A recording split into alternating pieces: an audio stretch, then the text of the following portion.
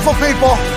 Welcome to our humble abode, the ThunderDome, on this Coach Saban Thursday, November 2nd, 2023. This sports program starts now. Football is happening tonight. Week 9 of the NFL season is kicking off. Week 9 is kicking off this evening. We're starting to kind of slowly roll into the season in which we need to start appreciating every single football game that we watch. There is only 9 weeks of NFL football left after this one is done. Let's remember that. Let's enjoy the hell out of that. And obviously there'll be playoffs and there'll be Super Bowl. And college football has a hell of a run still left to be there. But we are nowhere near where we were just 8 weeks ago. We are now in the middle of the time where new players are on new teams. New storylines are developing. The contenders are starting to separate themselves from the pretenders. And who is a team that is going to find a new face that maybe takes them to a new place? We shall see. Tonight, Titans and Steelers. Now, the Titans are getting 3 points on some books.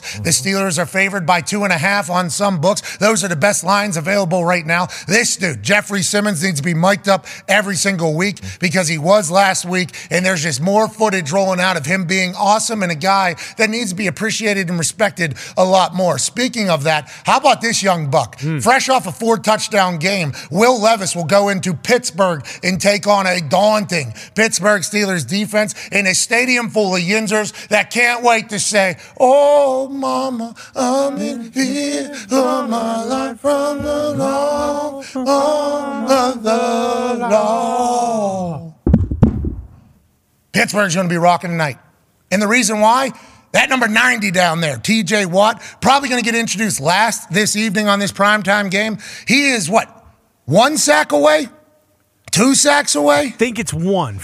I think 1 sack away from passing his brother in the most sacks in the first 100 games of your NFL career. He would go into second all time. This dude is breaking records and is loved in Pittsburgh. And tonight, I think, is going to be one of those situations where you see TJ Watt leading the chorus of Yinzers having a night that he can only dream of. And then Kenny Pickett and Matt Canada will have that rifling offense on display for all of us to watch while Kirk Herbstreit and Al Michaels and Kaylee Hartung have all the coverage on Amazon Prime. Kicks off at 7 p.m. Eastern with Carissa Thompson, Fitzmagic, Big Wit, Richard Sherman, Tony Gonzalez, Michael Smith, Taylor Rooks, Marshawn Lynch. Should be a great night to kick off Week 9. I'm very lucky to be here. Michael Lombardi will be here today. Coach Nick Saban will join us. Big one against LSU this weekend. Huge. Basically for the SEC West right now. You lose this one, either of these teams going to be out of the conversation for the SEC championship, which is obviously a propeller into the college football playoff, even though you have to stare down that Downton Georgia Bulldogs football team. Probably, we shall assume. Kevin O'Connell, head coach of the Minnesota Vikings, will join us at 1:30. They got a new quarterback. They got a new quarterback. Obviously, Kirk Cousins was doing his thing. They trade for Josh Dobbs after the Achilles is torn by Kirk Cousins. He got a surgery done, not by Alatrosh, the guy in L.A., but remember, Aaron Rodgers told us, he's not in a hurry. He's not in a rush. He has no chance of making it back this season. So his surgery, different than my surgery. Aaron got the surgery that he got in hopes to get back sooner. The rehab that he's going for is everything like trying to get back as fast as possible. Kirk Cousins has he has a lot more time. Yeah, plenty of time. And who knows where he's playing next year. True. I mean, there's a lot of conversation. Kirk had a successful surgery. Big thumbs up for him. We're pulling for him. But anyways, we'll talk to Kevin O'Connell in the second hour. And then third hour, we got the General Bob Carpenter. Nice. We got the Toxic Table here at Boston Connor and at Ty Schmidt. Sweet shirt there, pal. Yeah, I haven't really worn the dog that often. I feel like it, Week 9, like you mentioned, it's not the dog days of football, but you can kind of see the end of the regular season tunnel, which isn't good. So happy dog. Just trying to kind of reiterate that. I thought you potentially wore that because we have a segment debut today. On our YouTube channel, not on the ESPN commercials, from our friend Pac-Man Jones called Undercover Dogs, which is going to be a good segment. Cannot wait for the people to see it. It'll run second hour, I believe, on YouTube. It's a pre-recorded piece, so it'll run as like a commercial. It was good to see old Pac again. Yeah. Great. I think he had a movie last night debuting one of his rap albums. He's got something going out there. Great to see him. And I think you guys are going to appreciate the Undercover Dog segment as well. One half of the Hammer, Cowboys Tone Diggs tonight. We're staying in a primetime game, which means under. That is because the under on primetime games this season is 19-7 right now. On the entirety of the season, it is Oh, for the under, 71, 50, and 1. So there's been a lot of good defense being played on this particular year. 36.5 is the line.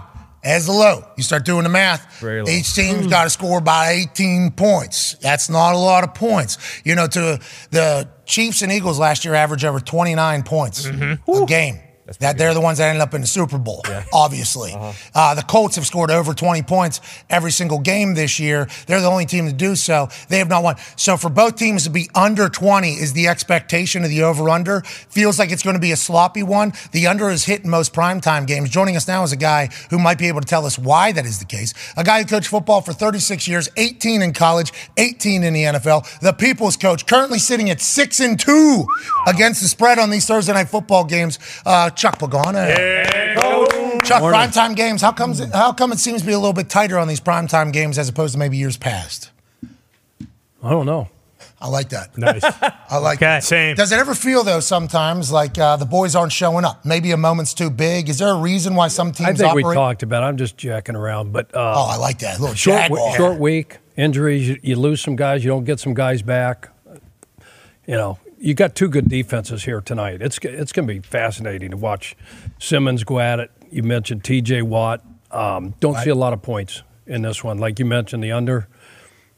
Feel good. I feel really good about it. Okay, it's a twofer maybe. He's already given out one of his picks. Remember, 6-2 against the spread on these Thursday night games. It has been fantastic to watch. And anytime I'm leaning a different way than him, I will listen to him and decide ultimately to go against it. That's why I've been like 3-9 and that whole thing throughout the last 3 weeks or so. Congrats on the incredible run. But whenever you talk about like Will Levis, obviously you're on the defensive side of the ball for most of your career. I assume all of it, coaching defense?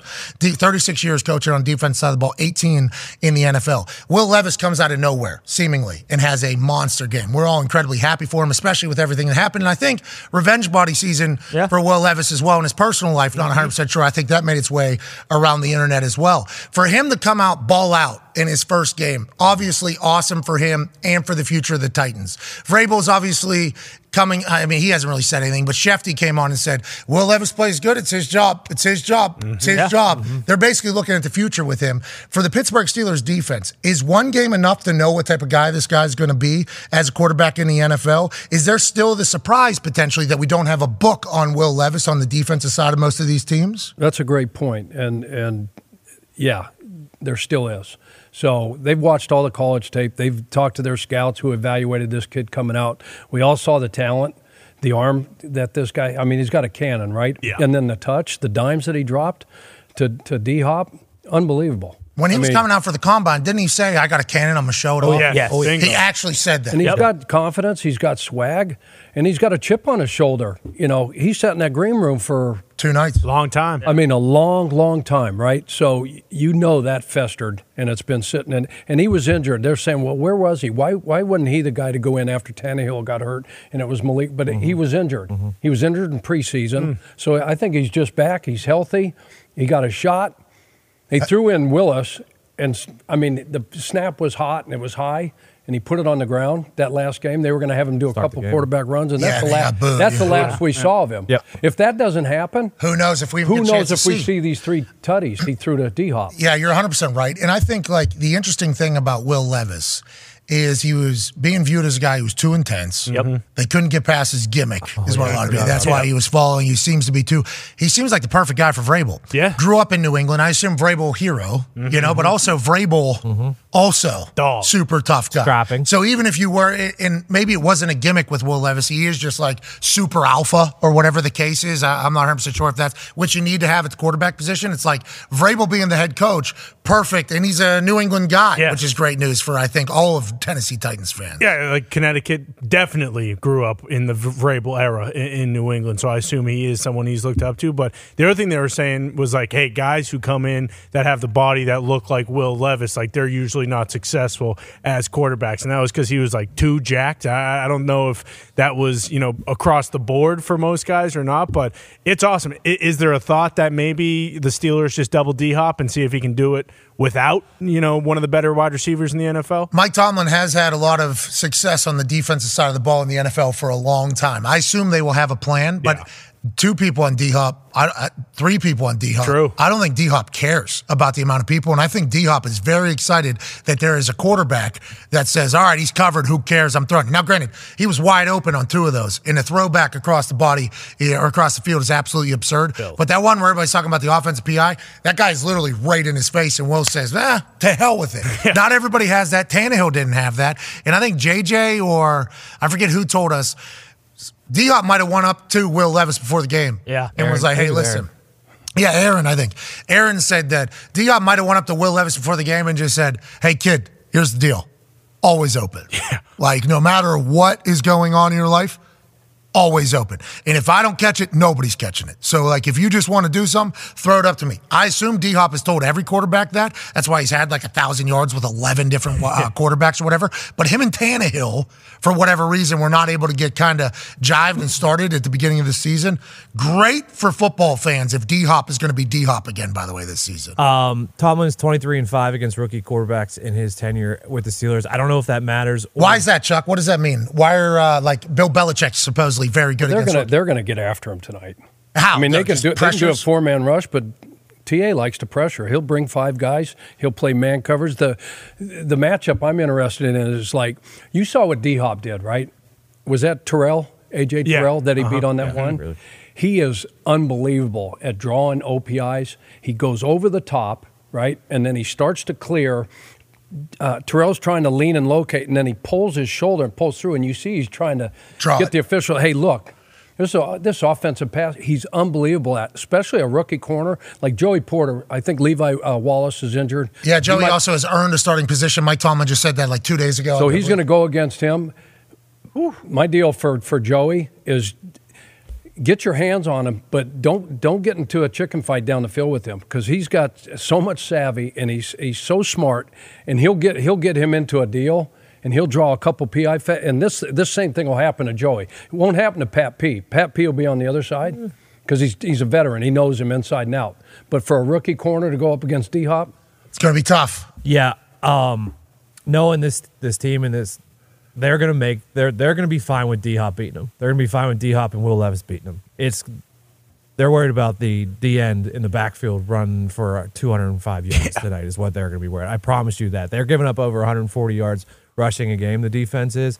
They're gonna pack the box and make Will Levis do it again. Yeah, but no, Pitts can't happen prime time in Pittsburgh, right? No, Jackson, what ETN did with that ain't gonna happen again in Pittsburgh. I've seen it quite a few times in the last couple of seasons. Cam Hayward's back, so that's huge. Huge. That is huge for against the run. But I'm actually not worried about Joey Porter Jr. I'm actually worried about the other guy that you were talking about. Pat P? The other guy. Yeah. Patrick Peterson has earned the right to never be called the Hall other guy. of Fame. Just would like that on this particular program, would like that to be known. Now, maybe in your fanhood eyes. I didn't want to use his name to say bad things about him. Because you have so much respect for him. Hit something underneath on him. He's not going to let him get behind him. He's not going to do that. So let's go to the other side of the ball. Kenny Pickett and George Pickens have the opportunity to go over everybody's head. Yep. I mean, that it could. Will Matt Canada let it happen? If you're a Pittsburgh Steelers fan, Ty, and you've been experiencing this with the Packers, I guess, what should we be watching for tonight on that offensive side of the ball? Brooke Pryor of ESPN just wrote a whole article about how Fire Canada is being chanted at Steelers games, at Pittsburgh Penguins games. It's being chanted at the Capitol. Outside. Right. Okay. Outside of the Capitol in D.C. No dust up. Yeah, well, Jack Del Rio, nobody was inside chanting this, but on the outside they chanted in Columbus at our show. They chanted in Utah at our show. But whenever a fan base gets fed up with seeing a coach fail or the team fail and they think they're not being set up for success, it can get loud. Tonight on Primetime, Ty, these Gingers could get real loud if this offense doesn't do anything. Well, and I'm sure they will regardless of if they do come out like gangbusters and look great, because that's kind of just, I mean that's the way it's going to be, and the Steelers, they're like, the Patriots and the Packers. Like, I don't think that they've already kind of made their bed and they're going to sleep in it. They're not just going to listen to the fans because they're all pissed off. But they just need to. I mean, I think Jaylen Warren, I don't know why he doesn't get more burn. Like, it seems like every time he's in there, he kind of needs that change of pace back that, like, he kind of always gives them a little bit added juice, and we'll see. I mean, because you wonder if they don't look at the other side of the field and see a young guy like Will Levis throwing it down the field, and maybe Matt Canada will think like, okay, well, maybe, if they're doing this, like we need to allow our guy to try to make some plays down the field. I think ultimately, though, with Levis, you do wonder if the defense kind of hears what Tomlin said earlier in the week and they don't get like a defensive touchdown or maybe get a couple of those advantageous turnovers that they didn't get last week. But I mean, I think you're crazy to think that all of a sudden, the Steelers are going to come out tonight and score 35 points. Like, that's just not the way they play. Coach, I'll be excited to hear your thoughts on what Mike Tomlin said in his press conference, which was like, our punter had an inconsistent day, which he did, which is going to happen in the AFC North, especially in Pittsburgh with the wind it is. He said they need to be better. He said the turnovers, those weren't really teeing our offense up for points. Like, you need more advantageous. And I think some Pittsburgh fans obviously heard that, and they're like, this guy refuses to admit what the problem is. We're chanting this in Utah. We're doing this entire thing. The offense is the problem. I think behind closed doors, I think Tomlin has probably let that defense know, hey, this is on us. Like, we see the way this offense is going. The Baltimore Ravens in the division won a Super Bowl riding a defense that was able to win games. You saw the Denver Broncos, whenever Peyton was there, win a Super Bowl. It's like, hey, I know we're in this modern world of the offense is what you need to be able to go and grasp that crown of being the greatest team in the NFL, but we have the chance defense-wise to set up our offense and to score points. I think that's what he was saying, more so than burying the defense for the turnovers that they got. But with that being said, that's acknowledging that the offense is so piss poor that you just can't bank on them to do anything no matter how many turnovers or possessions they get. What are you going to do about it? You can't do anything about it right now. I mean, those defensive guys, he's told them, hey, look, this is what I'm going to go say. This is what I have to say. You guys know the deal. He shuts the door. Hey, Terrell Austin, TJ, you do. Hey, it's on us. We have to turn. And if you intercept the ball in the end zone, who was it, KZ? Yeah, don't try to bring it out. He stepped down the 2-yard line. So, we're not teeing anybody up except the other team. Yeah, or the punter. And they all want, and they all want to score. I get that. But, they know exactly what has to happen tonight to win this game. It's going to be just like a couple of, every other game that they've won this year. And isn't it fascinating? We haven't even really chatted about it except for you talking about the Steelers. Like Derrick Henry, primetime games. Mm-hmm. I remember with those lights on in your head, you just think there's a lot of Derrick Henry just with his hair like almost like a wasp. Mm-hmm. Yeah, sure, a dagger. Yeah. A stinger. Stinger. There. Come on. Like a stinger. That was great. Good pull by you. But like a stinger out the back, and he's just running. And there's like people just like bouncing off of him. Feels like tonight, because Rabel knows we can't, if we don't turn this ball over, if we don't give them more possession, we don't let their defense win this game, their offense is not going to be able to do much. That's just kind of what the stats have been now. They might have a breakout night. Hey, tonight might be the night that Matt Canada, Kenny Pickett, Pickens, Naj, Warren, is Fireman. Who's backup tight end? Oh, what's his name from Georgia? Washington. Thank you. Yeah. Darnell. Okay, Darnell Washington. He's 80. 6'7". The other guys aren't. So maybe we. How many targets? Do we even target him? Maybe 2. No, I don't think so. Yeah.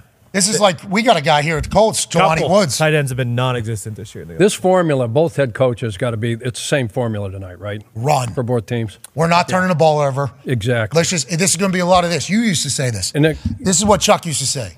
He used to say, hey, tomorrow's game, in any game basically, a boxing match, there's just a lot of like, hey, we're just kind of feeling each other out. A lot of sparring. All right, we'll do a little bit, then we'll send the ball to them.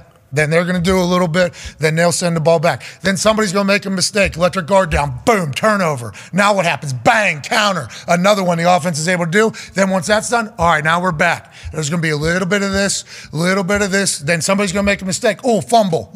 Boom. Now we hit them. It's like no team wants to be the one to make the mistake, where some teams operate like, hey, we're throwing. Yeah. We're the ones setting the tempo for this. Tonight feels like it's going to be a lot of sparring and a lot of bouncing back and forth. The Titans are 24th total offense. Pittsburgh's 30th. Thanks, Chuck. There's 32 teams. That's not the worst. It's New England. That's exactly how it's going to happen. It's going to be the turnovers. And, Pitt's +7. They're number 2 in the national football. If they do anything, this is what they do well, is they take care of the ball and they turn the ball over. They're +7. That's second in the National Football League. Speaking of that, let's go to the tail of the tape, shall we, here? And that's one of the stats right down there with the turnover margin. The Titans are -2. Now, that's with a different quarterback. True. Okay, we don't know about Will Levis or what it's going to be. He did throw into double coverage a few times, which would tell you maybe he's going to turn the ball over every once in a while in his career. But I think what we saw from him was a beautiful keeping of the ball. Season record as a whole, Titans are 3-4. Steelers still second in the AFC North with that 4-3 record. Look down on Jeffrey Simmons' stomach there, though. On the road, they're 0-3. Add London game, they're 0-4. Okay, so whenever they're not in Nashville, not necessarily fantastic. The Steelers, although Acrisure Stadium, the artist formerly known as Heinz Field, is a great place to have home field advantage. Only 2-2 on the season. Points per game, Titans are scoring 18.9. The Steelers are scoring 16.1. Both of them are in the 20s of the NFL, which also leads to a prediction of the under. The under in prime time. Total yards per game, 296 for the Titans, 271 for the Pittsburgh Steelers. Haven't had a 300-yard game in 55 attempts or something like that. 400.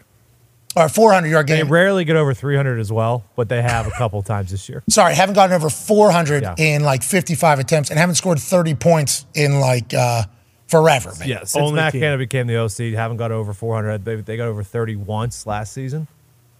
It's crazy. Yeah. Just ineptitude at all. And you say like 400 yards is a lot of yards because back in the day you used to think if a running back runs for 100 yards, that's amazing. Yeah. If a wide receiver goes for 100 yards, that's amazing. No other team has less than like 4 400-yard games over the same time period than the Pittsburgh Steelers have in absolutely zero. So people get to 400 yards a lot more regularly than maybe the old school football analytics would tell you or expectations are. Tone Diggs, go ahead, Pop. Yeah, 30 once last season. So one time in how long? Oh, 3 years. 3 years? So it's what, 6, 17, 34, plus another 8, 42? Yep. 42 games, one time scored 30 points. That sucks. Boy. That's tough to watch, too. Twice in the last 3 seasons. That's tough football to watch. Brutal. Like last year we were watching the Colts, and they couldn't do anything. The offensive line was actually running a different play than the quarterback, and then the running backs were either hurt or running a different play than both of them. And they just weren't doing anything. It's hard to even show up, and it's hard to cheer. But in Pittsburgh, they don't mind ugly football. They don't mind defensive football, run game football. But it's just been at a level on the offensive side that I think everybody's kind of sick of. But tonight on primetime, it'll be different. All right, there's other things going on around the NFL. We have a new interim head coach and a new interim GM over in beautiful Las Vegas. Now Josh McDaniels and Dolph Ziggler get fired overnight by Mark Davis, who allegedly had lost trust in the pairing being the right ones for the future of the Raiders quickly. We don't know what the exact turning point was for Mark Davis. We don't know if it was when Darren Waller said, get me the hell out of here shortly after signing a new deal. We don't know if it was after they signed a new deal to Derek Carr with a no trade clause and then them forcing him out of the building. We don't know if it was benching Hunter Renfrow after signing him to an extension. We don't know exactly what moment it was that Mark Davis said these two are not going to be able to figure it out, but it came on Tuesday. Now, new OC or new offensive, new head coach and new GM speaking for the first time. And let me tell you, I knew of Antonio Pierce as a football player. I didn't know him as a human. Oh, yeah. No. Chuck, what if this guy's the guy? What if this guy is the guy? Oh, yeah. He's getting an incredible opportunity. He will admit that. But the way he handled this graciously, but also letting everybody know, hey, this ain't going to be old come run over the Raiders now because we got an interim head coach. Here's Super Bowl champion, New York Giants legend, now interim head coach of the Las Vegas Raiders, Antonio Pierce addressing the team alongside Champ Kelly, the new interim general manager for the Raiders in the middle of a season. A teammate, a co-worker, somebody that you're close with. We take that very seriously. There's lives and families that's affected by this, and we understand that. But it's a new day. It's a new chapter. It's a new era. It's a new mindset. What is that mindset? It's that of the Raider pride, the commitment to excellence, and making sure our alumni, our fan base, and Raider Nation are proud of what they see on the field. What does that look like? Tough. What?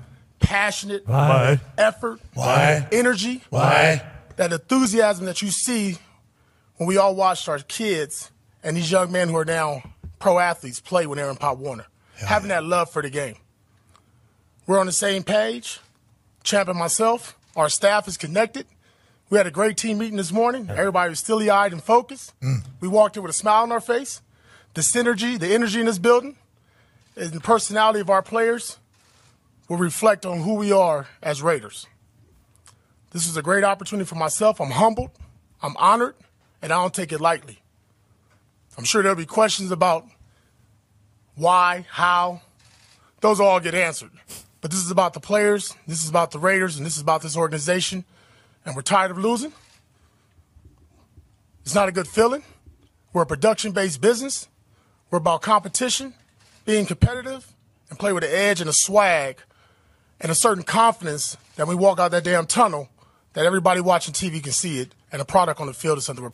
So what he's talking about is what we all used to think of the Raiders. The Raiders used to have a brand. The Raiders used to have an image. Obviously, in L.A., that image runs deep. He is from Compton. He said that also in this entire thing. He grew up watching the Raiders and knows a lot of Raiders fans, was a Raiders fan. What the Raiders way was and what they were feared as is something that is obviously not here anymore. Then Marshawn Lynch cut a promo. He's from Oakland. He's from the town. He cut a promo standing at a press conference. He's a Seahawks legend. But everybody knows that whenever he played for the Raiders, it was because he was representing the city in which the Raiders were in their last season they were there. Always had a deep connection with the Raiders, and they put out something to say, hey, we're doing this the Raider way. It's like, I love the fact that Mark Davis, in the middle of the season, saw what Josh McDaniels and Dave Dolph Ziggler were doing, and we're like, it's the Patriot way, right? That's what everybody says, the Patriot way, the Patriot way, the Patriot way. Mark Davis like, this isn't a lot of fun. This isn't a lot of coming in. Nobody's happy in this building. Darren Waller said he wanted to get out of Davis' wedding. I was at his wedding. He said, I'm the owner of the His wife is literally on my team that we just won 2 World Champions, and then he doesn't want to be there.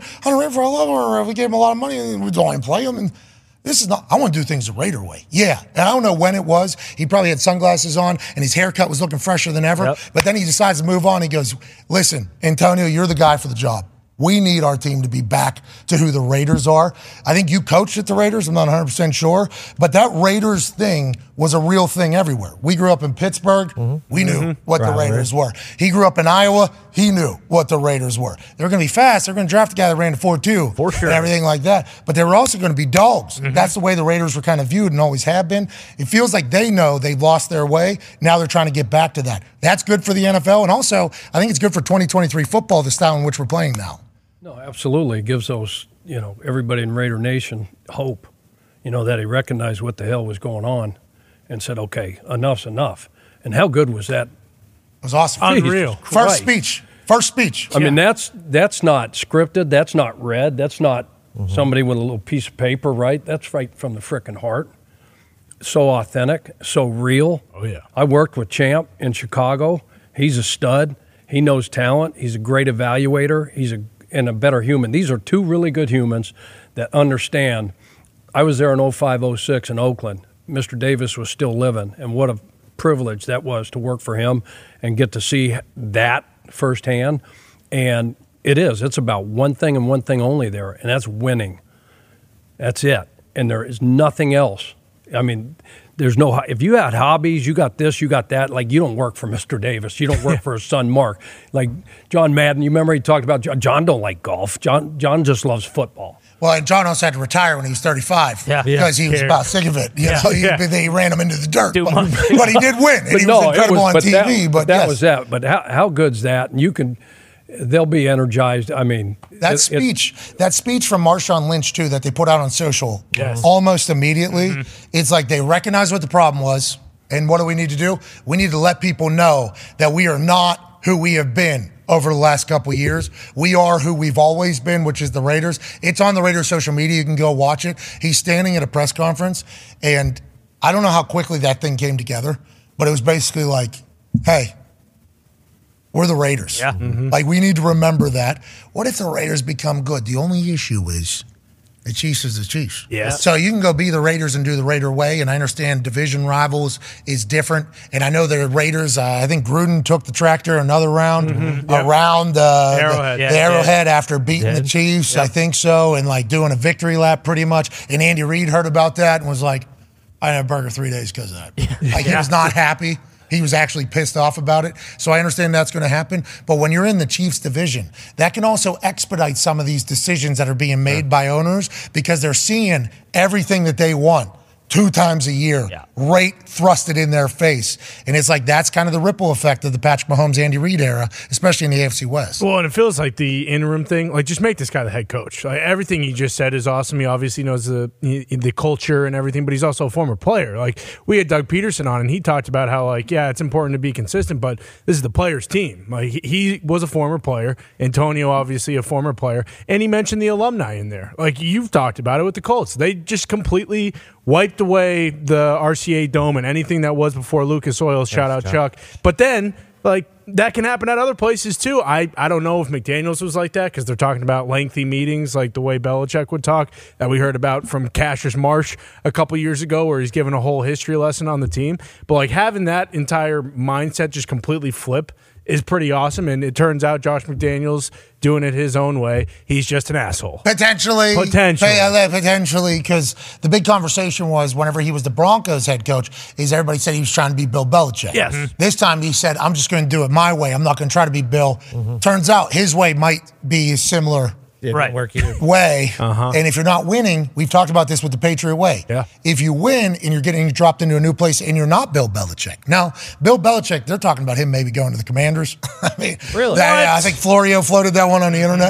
Florio floated that one. He said, there's rumors. He said, which I agree with. I believe Paisan has his ear to the street, especially with Pro Football Talk success and how connected he has been for a long time. Yeah. But it's like if Bill was to go implement the Patriot way, automatic respect, automatic buy-in, we'll do it. Why? Because this dude has a yacht that says, what, 7 rings? 7 rings. 7 rings. It is one. The assistant coaches, hey, you don't have that yacht. No. Like, that is how players immediately see it. We'll buy in because what we have been doing hasn't been working. But if the team doesn't win, it's going to be hard to keep your kind of respect between each other, and you can see how it can fizzle out quickly. Seems like that has happened with almost everybody in the Bill Belichick coaching bush, which we have a graphic of that we didn't have yesterday. It's not a tree, okay? Tree grows strong. Yeah, that's right. True. Tree grows tall. This thing's just a bush. This thing kind of grows sideways. Not a lot of wins. You leave from New England, bad things seem to happen if you're in the NFL. 52-54, Bill O'Brien, not bad. Got the Texans to the playoffs a couple times. Yep, pretty good. That's actually a pretty good success story. Brian Flores down in Miami. Now, who knows? He says he was offered money to lose. Sure, every game. So that will obviously go below 500. Saban and Miami Dolphins as well, back before he became the greatest college football coach of all time. Again, under 500. Joe Judge, 10-23. Josh McDaniels, 20-33. Romeo Crennel, 32-63. Matt Patricia, 13-29-1. And then Eric Mangini, the man who I heard was running Oklahoma drills on a Wednesday in November with the team at 6 a.m. 33-47 with the Cleveland Browns. All these guys, good football minds, obviously, we would assume. But for one reason or another, it doesn't work whenever they try to go elsewhere and implement what they want to do. Joining us now is a guy who might have an answer on why. Sure. I do believe somebody with his name was also released this particular week from the Las Vegas Raiders. This man, massive respect for the Davis family and also very important piece of the Patriots dynasty. Ladies and gentlemen, friend of the program, a man who's an author, a host, a podcast host, a TED Talk speaker, and a guy who has basically figured out everything, it seems like, in our eyes. Friend of the program, Michael Lombardi. Hello. How are we doing? Lombo. How's everybody going today? Hey, I got that Raider helmet behind me. How about that, huh? Yeah, and obviously, Mick, the whole thing. And we're doing good. We assume you're doing good as well. This is life in the football world. Now, whenever we put this graphic up, this bush here, Michael Lombardi, I just spoke from my perspective on it as an outsider looking in who has never been coached by any of these people from the Patriot organization. So it's just kind of my view. Going to be tough to keep the same respect from the players if you're not having, any wins and you're not Bill Belichick. Do you think that's why it doesn't work? What do you think the reasoning is as somebody who was... you're in the building, advisor, consultant. You wrote a book, Football Done Right, literally about that whole thing. Why do you think it doesn't work with the coaches that have coached under Bill Belichick and other places? Well, I think a lot of it, each one is different circumstances. But let's just take, the Josh one as he goes to the Raiders, right? So, look, I've said this numerous times on my podcast. I've said it everywhere. Every time around the draft, I say this. Bill Walsh used to say all the time, the last position you fix on your team is the wide receiver. When we were getting ready to trade up for Jerry Rice, we had the 28th pick of the draft. We traded to 19. he wanted to trade up because he felt the team was perfect around him. And he said to me, now is the time to get a blue chip receiver. Now, because we're good. He said, when you're not good, you can't, because it creates conflict. Can't get the ball to him, can't protect. And I think when the Raiders went there, when Josh went there in terms of team building, that move, the first move he made, was great, and it won a lot of fanfare. But the reality is, if you can't protect and you can't rush the passer, it ends up not working out, and you get a disgruntled player like Devontae who's saying, hey, how come I'm not getting the football? I think a lot of this has to go back to team building, and one of the things I don't think Bill gets enough credit for is his ability to build a team, his ability to understand how to build a team. You know, you can criticize, well, they didn't have this draft pick or they missed all that. Bill's has a unique ability to understand how to build a team. And I think for all the conversations about we need more receivers, we need more receivers, we need more receivers, right? We got to dress more receivers. At the end of the day, the teams that get to the final team, the verdict. And this is Al Davis's belief too, right? Because I worked for him, size, speed. We're going to win the offense and defensive lines.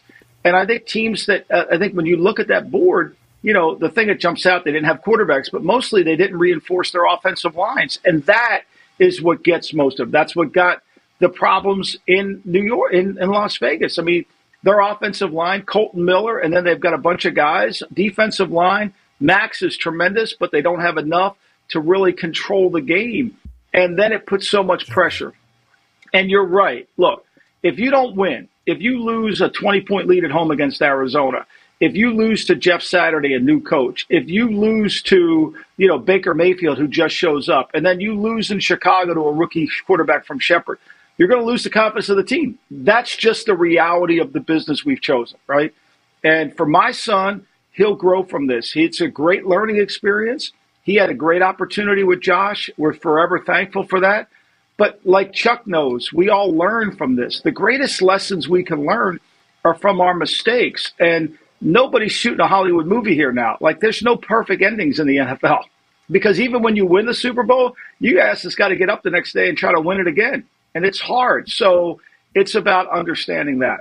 I think what you just said about your son there was very cool to hear. By the way, as you started speaking about it, I felt like a sense of real joy inside because you were doing a little dadding there while you're also informing all of us about it. And I think Nick Saban, who'll be joining us in 30 minutes, one of his first quotes he said on here is, we can never waste a failure. You can never waste a failure. And that's like, You learn from it, you move on, you grow from it, and I assume Mick will definitely do that. You bring up a very valid point, though.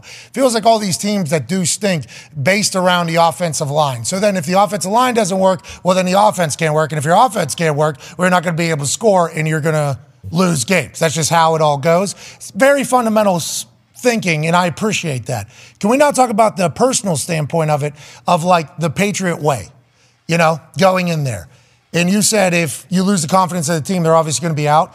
Do you think there is something to that, though, about the Patriot way maybe just being impossible to implement other places? Maybe because they don't have Tom Brady. I mean, that could be a good conversation starter. Yeah. But also, the reason why the Patriot way works, right, is because Bill has an ability to identify the players that would be right to work in the Patriot way and how they kind of operate. Maybe take a little bit less money, not as much high profile, buy in, have to know 3 different positions, have to be able to do everything, have to have a different game plan in the second half than in the first half. So whenever you're trying to implement this with the wrong people, it's almost like a square thing trying to get shoved into a circle. Is that potentially a reason that doesn't get really talked about much with the whole Patriot way not working anywhere else? Well, I think the Patriot way is really about the head coach being able to make really good decisions. And I think if you look at all those instances that you put up there, you could probably see there were a lot of bad decisions. You know, we sign this player, sign that player, don't sign this player, don't sign that. I think at the end of the day, Bill is a really good decision maker. And look, you're always, to me, the mistake that makes in Las Vegas is the expectations, right? Chuck and I were there. There's always these expectations for the Raiders to win. They've had 2 winning seasons in 21 years, right? They've had 2 positive point differentials in 21 years. Like, people walk around like the Raiders have been this incredible franchise. We have struggled since we went to the Super Bowl in 2002. They've had 2 playoff years, and that's the only and the 1 playoff year they lost the wild card, they were negative. So you got to get sense of, here's what we got to do to fix the team, and you got to make really good decisions. And I think that's where Bill has such an advantage, because every team, Pat, has three circumstances to it, right? You got a team competing for the Super Bowl, San Francisco, Philadelphia, that. They make decisions differently than the team trying to get respectability. And until you can figure out what bracket you're in terms of decision making, it makes it very challenging. Chicago trades a high second-round pick for Montez Sweat without a contract. They're a team trying to get respectable, but they're making decisions as if they're trying to get to the Super Bowl. Those things don't stay in harmony. Trading for a wide receiver then you don't have an offensive line and you're paying him a lot of money and you give up draft picks. That's a team that's trying to get respectable, that's thinking they're a Super Bowl team. See, it's all about what are your expectations and where are you? And that comes down to team building. And that's where I think this Patriot way gets kind of caught up in, the Patriot way. Look, I've been in 1,000 meetings with him. Belichick doesn't treat anybody disrespectful. So let's put that out there. Like, that's ridiculous. But what he does respect is people handling the program and the expectations. And I think some of that gets lost. And I think that's really the biggest issue is some guys in that group haven't made really good decisions. It's an interesting slew of things you just mentioned there because having self-awareness on where your team is and making decisions off of that as opposed to where you wish your team was, that is certainly a part of building a team there. And I think you even said it about Chicago. You brought up Chicago there with the Montez Sweat thing, which I can't wait to ask you about here in about a second. But whenever people were saying Justin Fields, he's in the MVP conversation, you were like, let's get him good first. Yeah. And then we'll get him into the MVP conversation. It's like acknowledging where you are has to be the biggest point in your decisions that you make. So let's talk about Chicago. Hey, is Bill going to bring back Josh McDaniels for free because the Raiders are paying him for the next 4 years? That's what's happening? I have no idea. Yeah, you do know. You do know. We all know. I really don't. I think Josh. I think Josh is going through a lot of things in his life. I think Josh probably needs a break from it. This is the second job he's had where he hasn't gotten through the second year. And I think that's something that he's going to have to figure out and make an adjustment to his career as he goes on. Look, the one thing that for my son and all of us in this industry, right, we have contracts and there is financial security that comes with getting fired. You don't really have the need to go to work right away. You could take some time to reflect. And for Josh, that would be a really good thing because we're human beings, right? We can only if we take time to do an autopsy on what went wrong, that's the only way we get better. Yeah. There's some guys who, I've heard that have gotten fired from some college gigs and they became professional golfers for 2 years, making $8 million a year. Smart. Yeah. Hey, what are you doing this year? Going to get back into consulting or advising? I'm going to Scotland. I got Ireland. I'm Arizona. I'm becoming the best golfer. I'm a professional golfer. They're literally paying me to do that, but then they can get back in it at some point. Football guys always end up back in football. We assume the best for Josh. We assume the best for Dave Dolph Ziggler and also your son, Mick Lombardi, and everybody across the league that ends up getting turned over every single year, seemingly one after another. Now let's go to Chicago. You said they bring in Sweat because they want to go on a Super Bowl run. That's what they think, but they just need to become a good team before they can become a great team. There was a theory out there in a narrative talking about how they have $110 million in salary cap next season. Montez Sweat going to be a free agent. So instead of, trying to negotiate in the offseason where there might be a bidding war for him, they decide to get him in the building and make use of a second rounder because they're not going to be able to find him in the second round of the draft and get a deal done beforehand. Kind of an early start on free agency. Do you see that ever happening before? No. And is that not what the... Okay. That's hogwash. That's completely cool. Okay. That's completely ridiculous. First of all, you're giving up a tremendous asset, right? You're giving up a high second-round pick. Here's what people have to understand. In every draft, I don't care what Mel says. I don't care what Jeremiah says. I don't care what every draft, Nick, going back to Jerry Jones and the drugstore list. I don't care. There's always between 10 and 15 guys that you say in a draft. These guys are starters from day one. That's a first-round pick. Forget about I took him in the first round. You have to define the player. This guy is a starter, and he comes in and starts. And once you get past 10 or 15, depending on the draft, everybody else is a potential starter. So whoever I pick at 18, I might get the same player at 34. Now, I may not get a good grade from Mel or a good grade from Todd or a good grade from Daniel, but it's the same grade. The player's the same player, essentially the same player, right? A.J. Brown went in the second round. Okay, is he not better than some of the guys that went in the first? Of course he is, right? So you just gave away a very cheap contract, 4 years, nothing to potential starter for 4 years to then go pay a guy a ridiculous sum of money when you could have signed him to a ridiculous sum of money for nothing.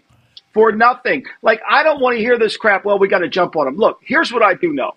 Money talks. You put enough money in front of a player, and you're going to get the guy. You're going to get the guy. This is not like it doesn't because he likes our campus. Okay. Oh, we got a nice campus. Look, we feed you. We cook. No. How much coin am I getting? And if you outbid somebody, you're going to get them. That's been proven over time. So, enough with this. I think that was the dumbest trade you could possibly make. I don't care what Ryan Poles tries to defend it with. He should not have done that. And why do you think Washington turned that in? Because probably Marty Herney's on the other end of the phone saying, are you sure you're going to give me your two for this? Are you sure? Are you sure? Yep. Okay. I'm doing it. Really? And here's the thing that's amazing. Most of these deals that have come in, Pat, the team has paid most of the money. So Leonard Williams gets traded to Seattle. John Snyder's not paying him anything. The Giants are paying him $9.4 million. Thank you very much. You can have my two. I'll trade down in the second. I'll trade down the first. I'll pick it back up.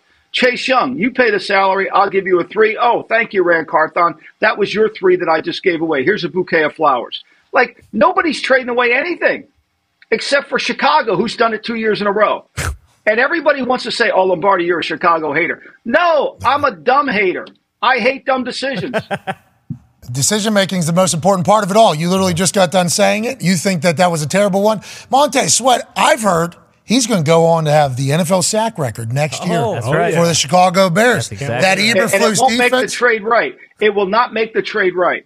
This has nothing to do with about Sweat as a player. It has nothing to do. He's a good player. Oh, you're saying it has everything to do with the mechanics of operating your team. Got it. You're just saying fundamentally this was bad.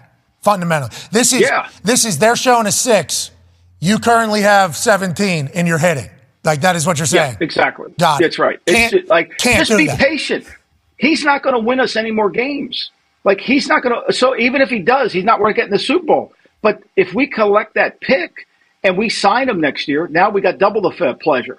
All right, let's talk about some other decisions that were made in press conferences. Ty has a question for you. Yeah, Lombo, recently Brian Gutekunst basically said, hey, these next 10 games are going to be incredibly important for Jordan Love, and they don't necessarily know if he's the guy moving forward.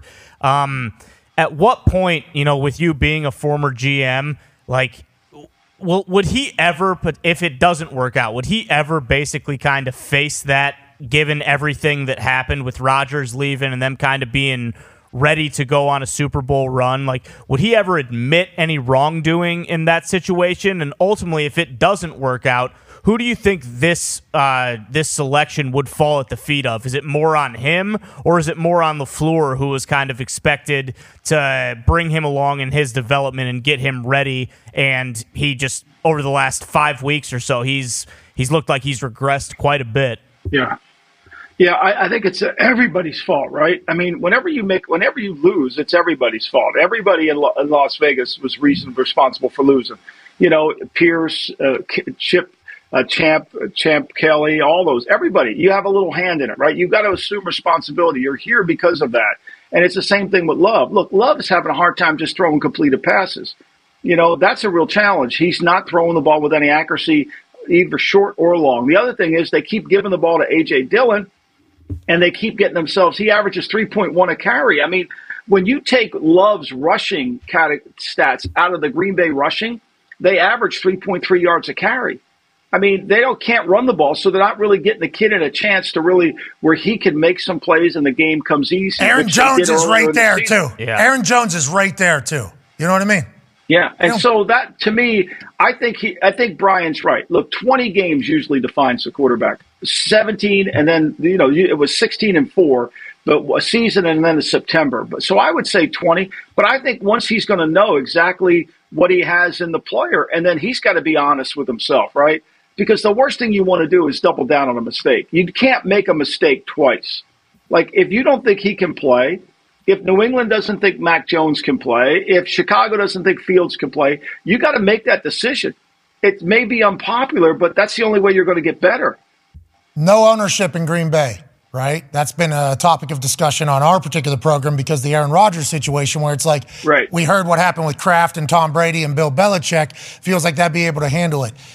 Do you think Goody and LaFleur completely safe here, regardless? Because they kind of, I don't want to say kind of, I mean, Aaron, kind of. Yeah. And, well, and I the team think has gone. Murph's got to take some responsibility. The president. See, what he did, nobody talks about, right? He splintered the Packer fundamental organization when Ron Wolf came in there, and before Ron Wolf, it was Tom Bratz. And the Packers have been, since Lombardi left in '69, an organization that splits the duties of the coach and the general manager.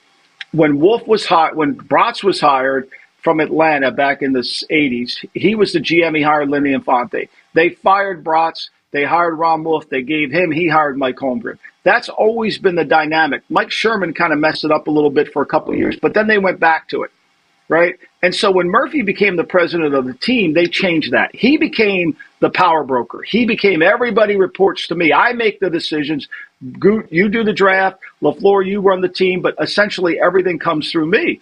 And now he's much involved in the Aaron decision, the Love decision, all that. That's collective, right? So nobody can run from it. Nobody can run from it. And they've got to make a decision like Mark Davis did.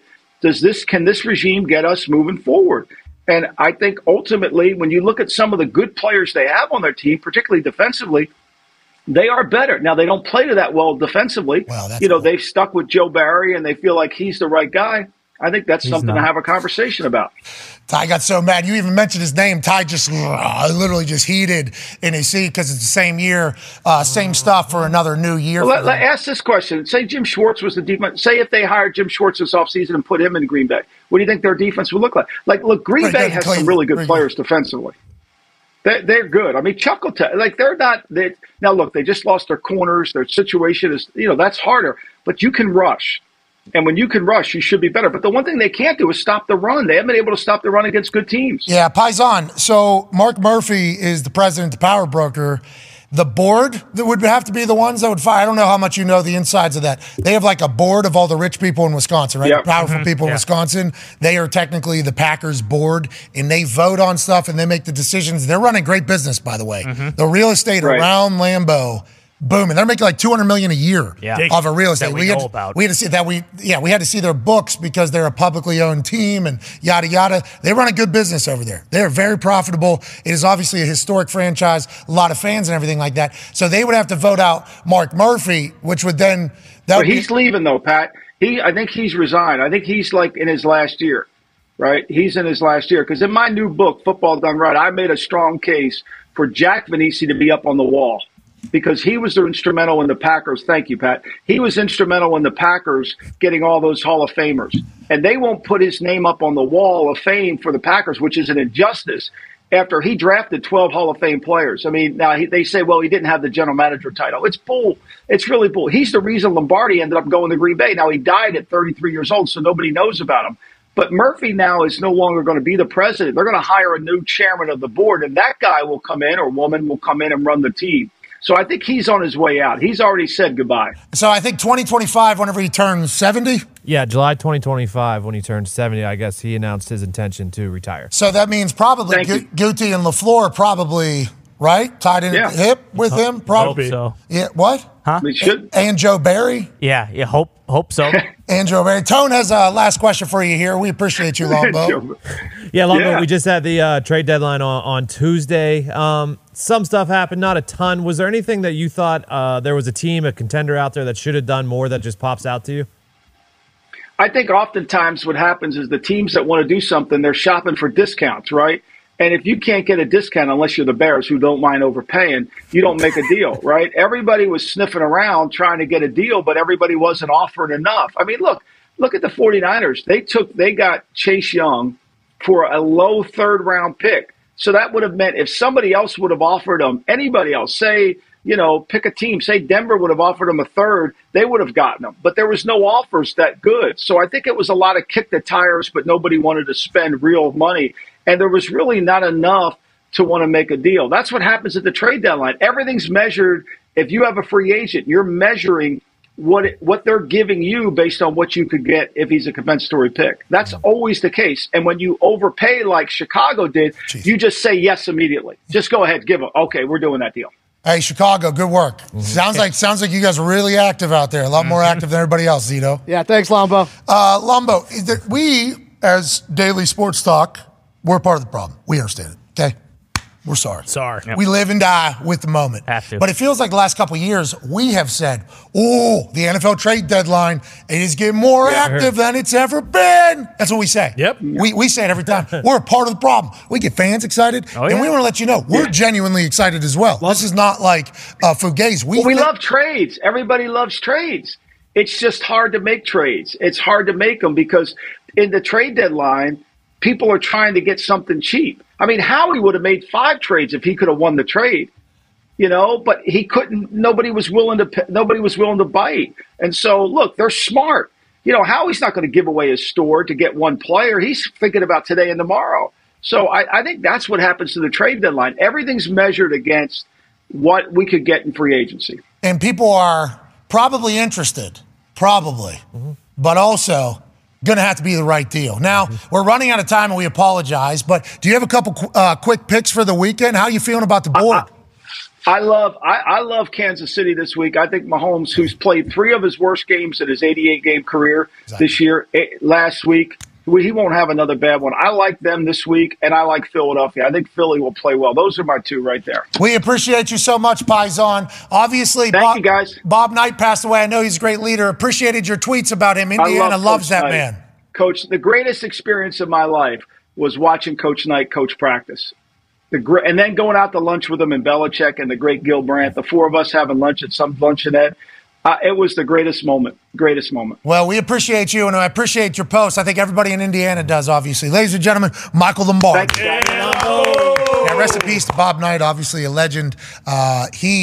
I didn't really know much about him before I got out here to Indiana when I was drafted to the Colts. And once you start meeting the locals and hanging out with them, and you got a lot of Hoosier fans here, IU fans, they basically will explain to you that he is the greatest college basketball coach of all time, okay? Bar none. And also most entertaining basketball coach of all time. Now, obviously, he's not perfect, they would follow up with the way he coaches and the way he goes about doing his things. There are some flaws that certainly come alongside of it, but he built up Indiana basketball to a place that they've been dreaming about since he left and they weren't able to get to before he got here. He is very beloved, very appreciated, and his passing hit hard here in Indiana to a lot of people. So rest in peace to Bob Knight. Thanks for making everybody's lives that we're friends with here in Indiana much better.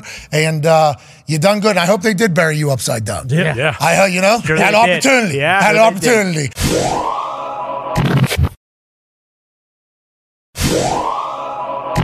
Joining us now from an attic in Ohio is a man who's a college football national champion, a Super Bowl champion, a Ryder Cup winner, father of 10, COVID survivor, an absolute legend, the current president of Ohio, the number 1 ranked team in the country, the Ohio State Buckeyes. Wow. AJ Hawk. Yeah. How you doing, AJ? I'm doing well. How you guys doing? Hey, not as good as those Ohio State Buckeyes, huh? Number 1 in the country, you guys. I mean, Strength none of of that record. matters. Who cares where you're at right now? Win every game and everything takes care of itself. No, this matters. Come on. This matters. No, it doesn't. No, yes, it does. AJ. You guys are number 1. Support your team. Yeah, it matters. Yeah, if you're in the top 4 when the last poll comes out, that's what matters. Yeah. Joining us now is a man who I would assume hates hearing these polls whenever his team's at number 1 and doesn't mind it whenever his team is ranked low because it's an added motivation or distraction in the middle of a very important season. Speaking of, in just 2 days, there is a battle for the SEC West happening down in Tuscaloosa. College game day will be there, and this man will be coaching his team who has 1 loss on the season but has rattled off the last 6 in beautiful fashion. Harder than ever, Coach Nick Saban. How you doing, guys? Coach, massive game coming up here in a couple days, obviously. Every game's a massive game, especially if you're trying to win a national championship. Whenever that CFP Top 25 official one comes out for the first time this early in the season, how do you view it? How do you keep it from being a distraction? Do you use it as motivation? And how do you feel about it as a whole this early in the season, Coach? Well, I kind of agree with AJ on this one. It really matters where you end up at the end in the last poll if you can get in the top 4. Well, the only way you can get in the top 4 is to play every game that you have remaining to the best of your ability. And the best way to do that is focus on the things that you need to do every day in practice to create the right habits, techniques, whatever you want to call it. So when you get in a game, you're not thinking about it. You're just out there playing hard and executing and doing what you need to do to help your team win. I think that's the most important thing to do at this stage in the season. So does the poll matter? Yeah, it matters, but it doesn't matter until the end. So wherever you're ranked now does not really matter. What matters is how do you finish and how do you finish the season, and that comes one play at a time. Love that. Go ahead, AJ. Yeah, the one play at a time thing, it makes so much sense when you talk about that. You got to focus on what we need to get better at every single day. But how do you do that? Like, how do you keep your foot on the gas after all this time? It's a long season. We know that. Like, how do you do that every single day? Not just the players, you too. You. Yeah, too. Coaching staff as well. I come up with try to do different things to like get the players to pay attention. So like yesterday after practice, I said, I want everybody to put their hand over their ear because I don't want what I want to say to go in one ear and out the other. Catch it and throw it back in. Got it. So like, it was like the ultimate attention getter. Like, what is he going to say now? And I said the same thing I've been saying all week. So, but they listened. I don't know if they listened before, but I think they listened yesterday. So hopefully they're always trying to come up with a new way to try to get them to pay attention and not focus on the wrong things. And we live in a very outcome-oriented world right now. So to get people to stay focused on what you need to do to get the outcome is always challenging. Well, I think they are listening. And I think they respect and appreciate the hell out of you. Here's your quarterback talking about your birthday on Tuesday on Halloween and what the best gift would be. I think the biggest gift he wants is a win this week. we all know that. Yeah, we all know that in the locker room. But we all definitely gonna tell him happy birthday. He getting old, but he still act young. That's the funny part. You know, he do everything young, and then he a lot of fun though. And, Coach, we saw the reaction to the room whenever you walked into the team meeting room on your birthday. These players love you, Coach. And I know he said it, you're old. We won't say that, okay? We won't say that. You're just hitting your prime right now. You're just hitting your prime. You're at the lake house this past weekend, having a birthday. I mean, you're just hitting your prime. But this far into it, how do you stay in a manner that is relatable enough to this generation and also still have the competitive stamina to want to build these relationships with all of your players? Is it just something like if you weren't doing it, you think you would pass away? Like, why do you think you're still able to do what you're doing at the level in which you're doing it? I really like doing it. I think the sort of key to it all is, you want players to respect you. You know, there was probably a time when, we all coached with a little bit more intimidation to create fear so people would do things the way we wanted because they were afraid not to. I know that's how it was when I played. But I think now, and I enjoy this so much more, is, you really want players to respect you. So you're trying to teach a player to do something and he sees that it makes him better. So then he has a respect for you. And because he has this respect, he doesn't want to disappoint you. So you're helping him, but yet you've created a relationship with him that makes him want to do things at a high level for you on a consistent basis because you helped him get better. And I think that's my philosophy for the last 15, 20 years. I don't know. Makes coaching fun, and I think it makes it more fun for the players. Let's talk about Jalen Milroe, and I love your mindset. He has gotten much better this season, I think, in our eyes. I don't know how it is being viewed at practice or by you and everything like that. But what have you seen from him, especially coming off the bye week, that makes you believe this is the best Milroe has been? And obviously this LSU team is going to be a very, very tough defense for your offense over there in Tuscaloosa. There's no question about that. LSU's got really, really good players. They got a phenomenal offensive team, number one in the country in yards. Quarterback's fantastic. They got great skill guys. Defensively, they're really good up front. They've had some injuries in the secondary, but they play hard, and they do the things that I think that their team can do best. But from Jalen's standpoint, he's had a really good week. I think he's gaining more and more confidence, and he's also gaining the ability to stay focused on the next play and not get frustrated in terms of what happened on the last play, which staying in the moment is really the most important thing you have to do in games like this. You're not going to play a perfect game. You're not going to hit every throw. You got to learn from the last play, focus on the next play, do what you have to do to make that play work and not be affected by it. And that's one of the things that when you have an outcome-oriented sort of attitude, it would be simple. If I wanted to score 35 points in a basketball game, and that was my expectation going in, I played a really good game, but I only scored 15 points, I would be frustrated and disappointed, because as soon as you create this expectation for yourself, you're just setting yourself up to get frustrated if you don't reach that plateau. So Jalen has gotten better and better and better, in my opinion, at being able to play one play at a time and being able to stay focused. And even if he has a bad play, stay in the right mindset to execute the next play. Don't think you got to do something crazy because you messed up on the last play. So he's gotten better at that, and I think that's helped his consistency, but I also think his confidence is a lot better as well. We've seen him laugh a lot. He has a magnetic laugh. I mean, his chuckle is, Great personality. You love it. Yes, sir. I do. And he's a hilarious dude. We were saying behind the scenes, boys love him. Yeah, I think the players, he's got, lots of respect for, his teammates. And I think when you give respect, you get respect. And I think that's something that, this team has done a really good job of. We've got really good team chemistry, and they've showed a resiliency that, some of our, and how do you respond to hard? We had a really good team last year, but if you look at it, when it got right down to the end of the Tennessee game or the end of LSU game, we didn't handle hard very well. And I think, if you want to be a really good team, you got to be able to handle hard well. I mean, when things get difficult, that's when you got to be able to stay focused and be relentless in how you go about doing your work. Well, not only do you lose early in the season, you also bench quarterback early in the season, see how he responds. He comes back. And then first couple of games he's back, we're running the ball a bunch, and we're not really throwing. Then all of a sudden we open it up. It's like your team every single week. You're talking about resiliency and being tough and not folding and everything. It's like, it's been fun to watch. Only two other one-loss teams ranked ahead of you in the CFP top 25, which matters, Coach. It matters. It certainly matters, Coach.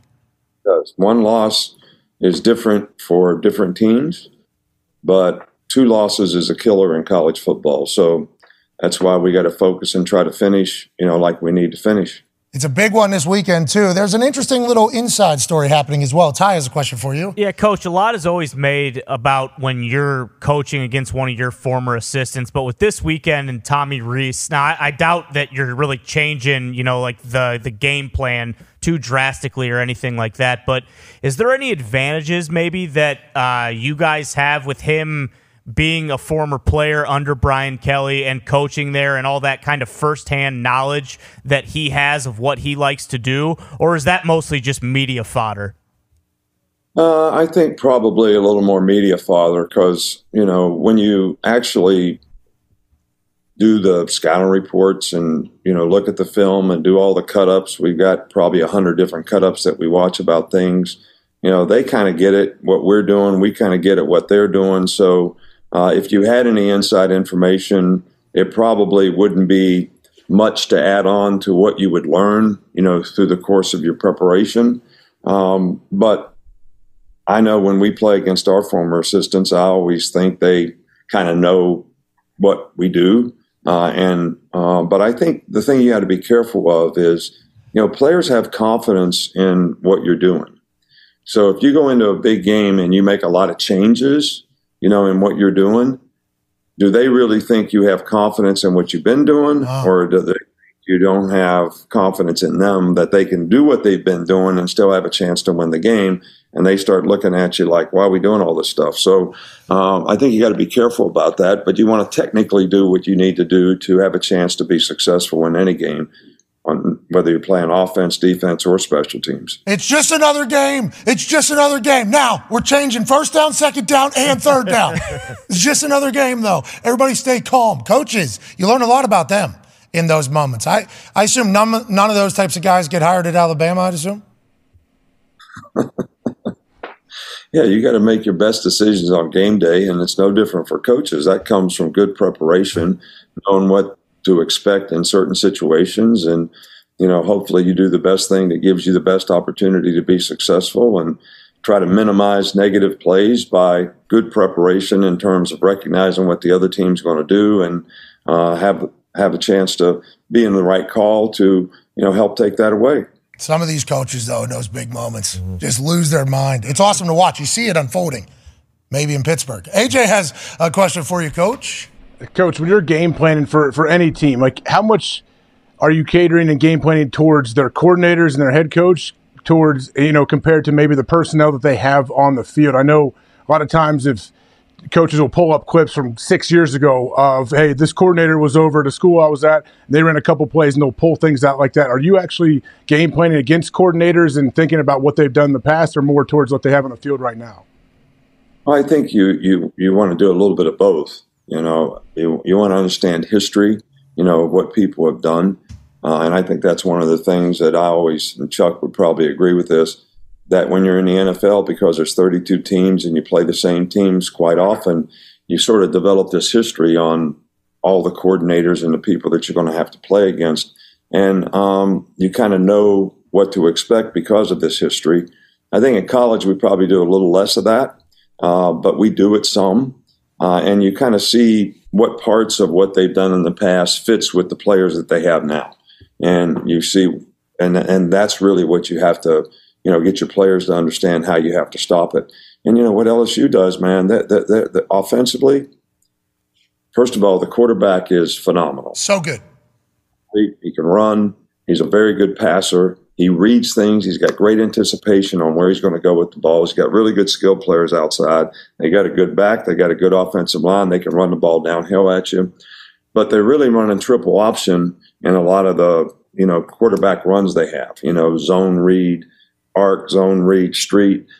So they got a dive, they got a quarterback running, they got a guy running in the flat that can be the pitch man. So these things all complement, all the other things that they do.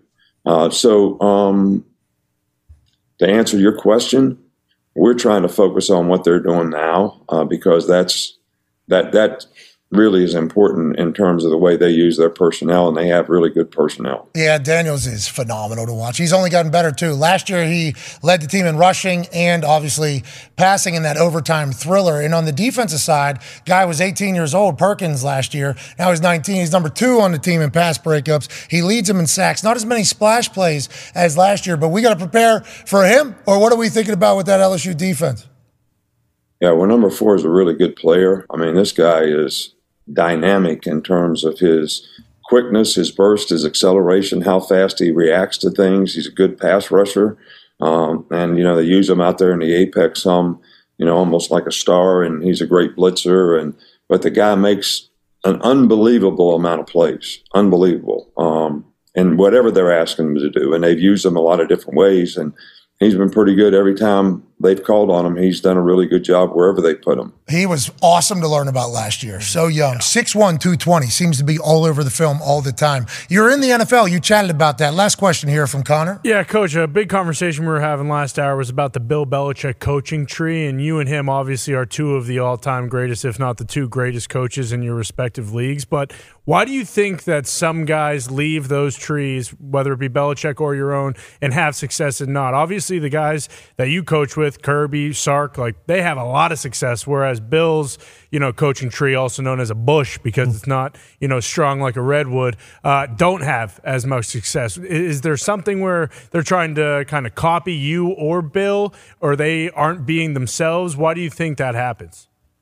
Well, I think probably, first of all, it starts with the fact that I think one of the most important things in the NFL, if you're going to build a good team, all right, is do you have people in the building that are in alignment? Okay, whether you're general manager, head coach, whatever it is, they're in alignment in terms of the kind of players you want to bring to the team and how you're going to use them, kind of people you want to bring to the team. All those things need to be in alignment. What Bill's always done a great job of, in my opinion, is he's always had everybody in the building is on the same page. In other words, they're all looking for the same things, same type of players. He defines just about everything for you in terms of what the expectation is for every position. We had critical factors for every position where everybody in the building knew what those were. And those are the kind of players that we were looking for.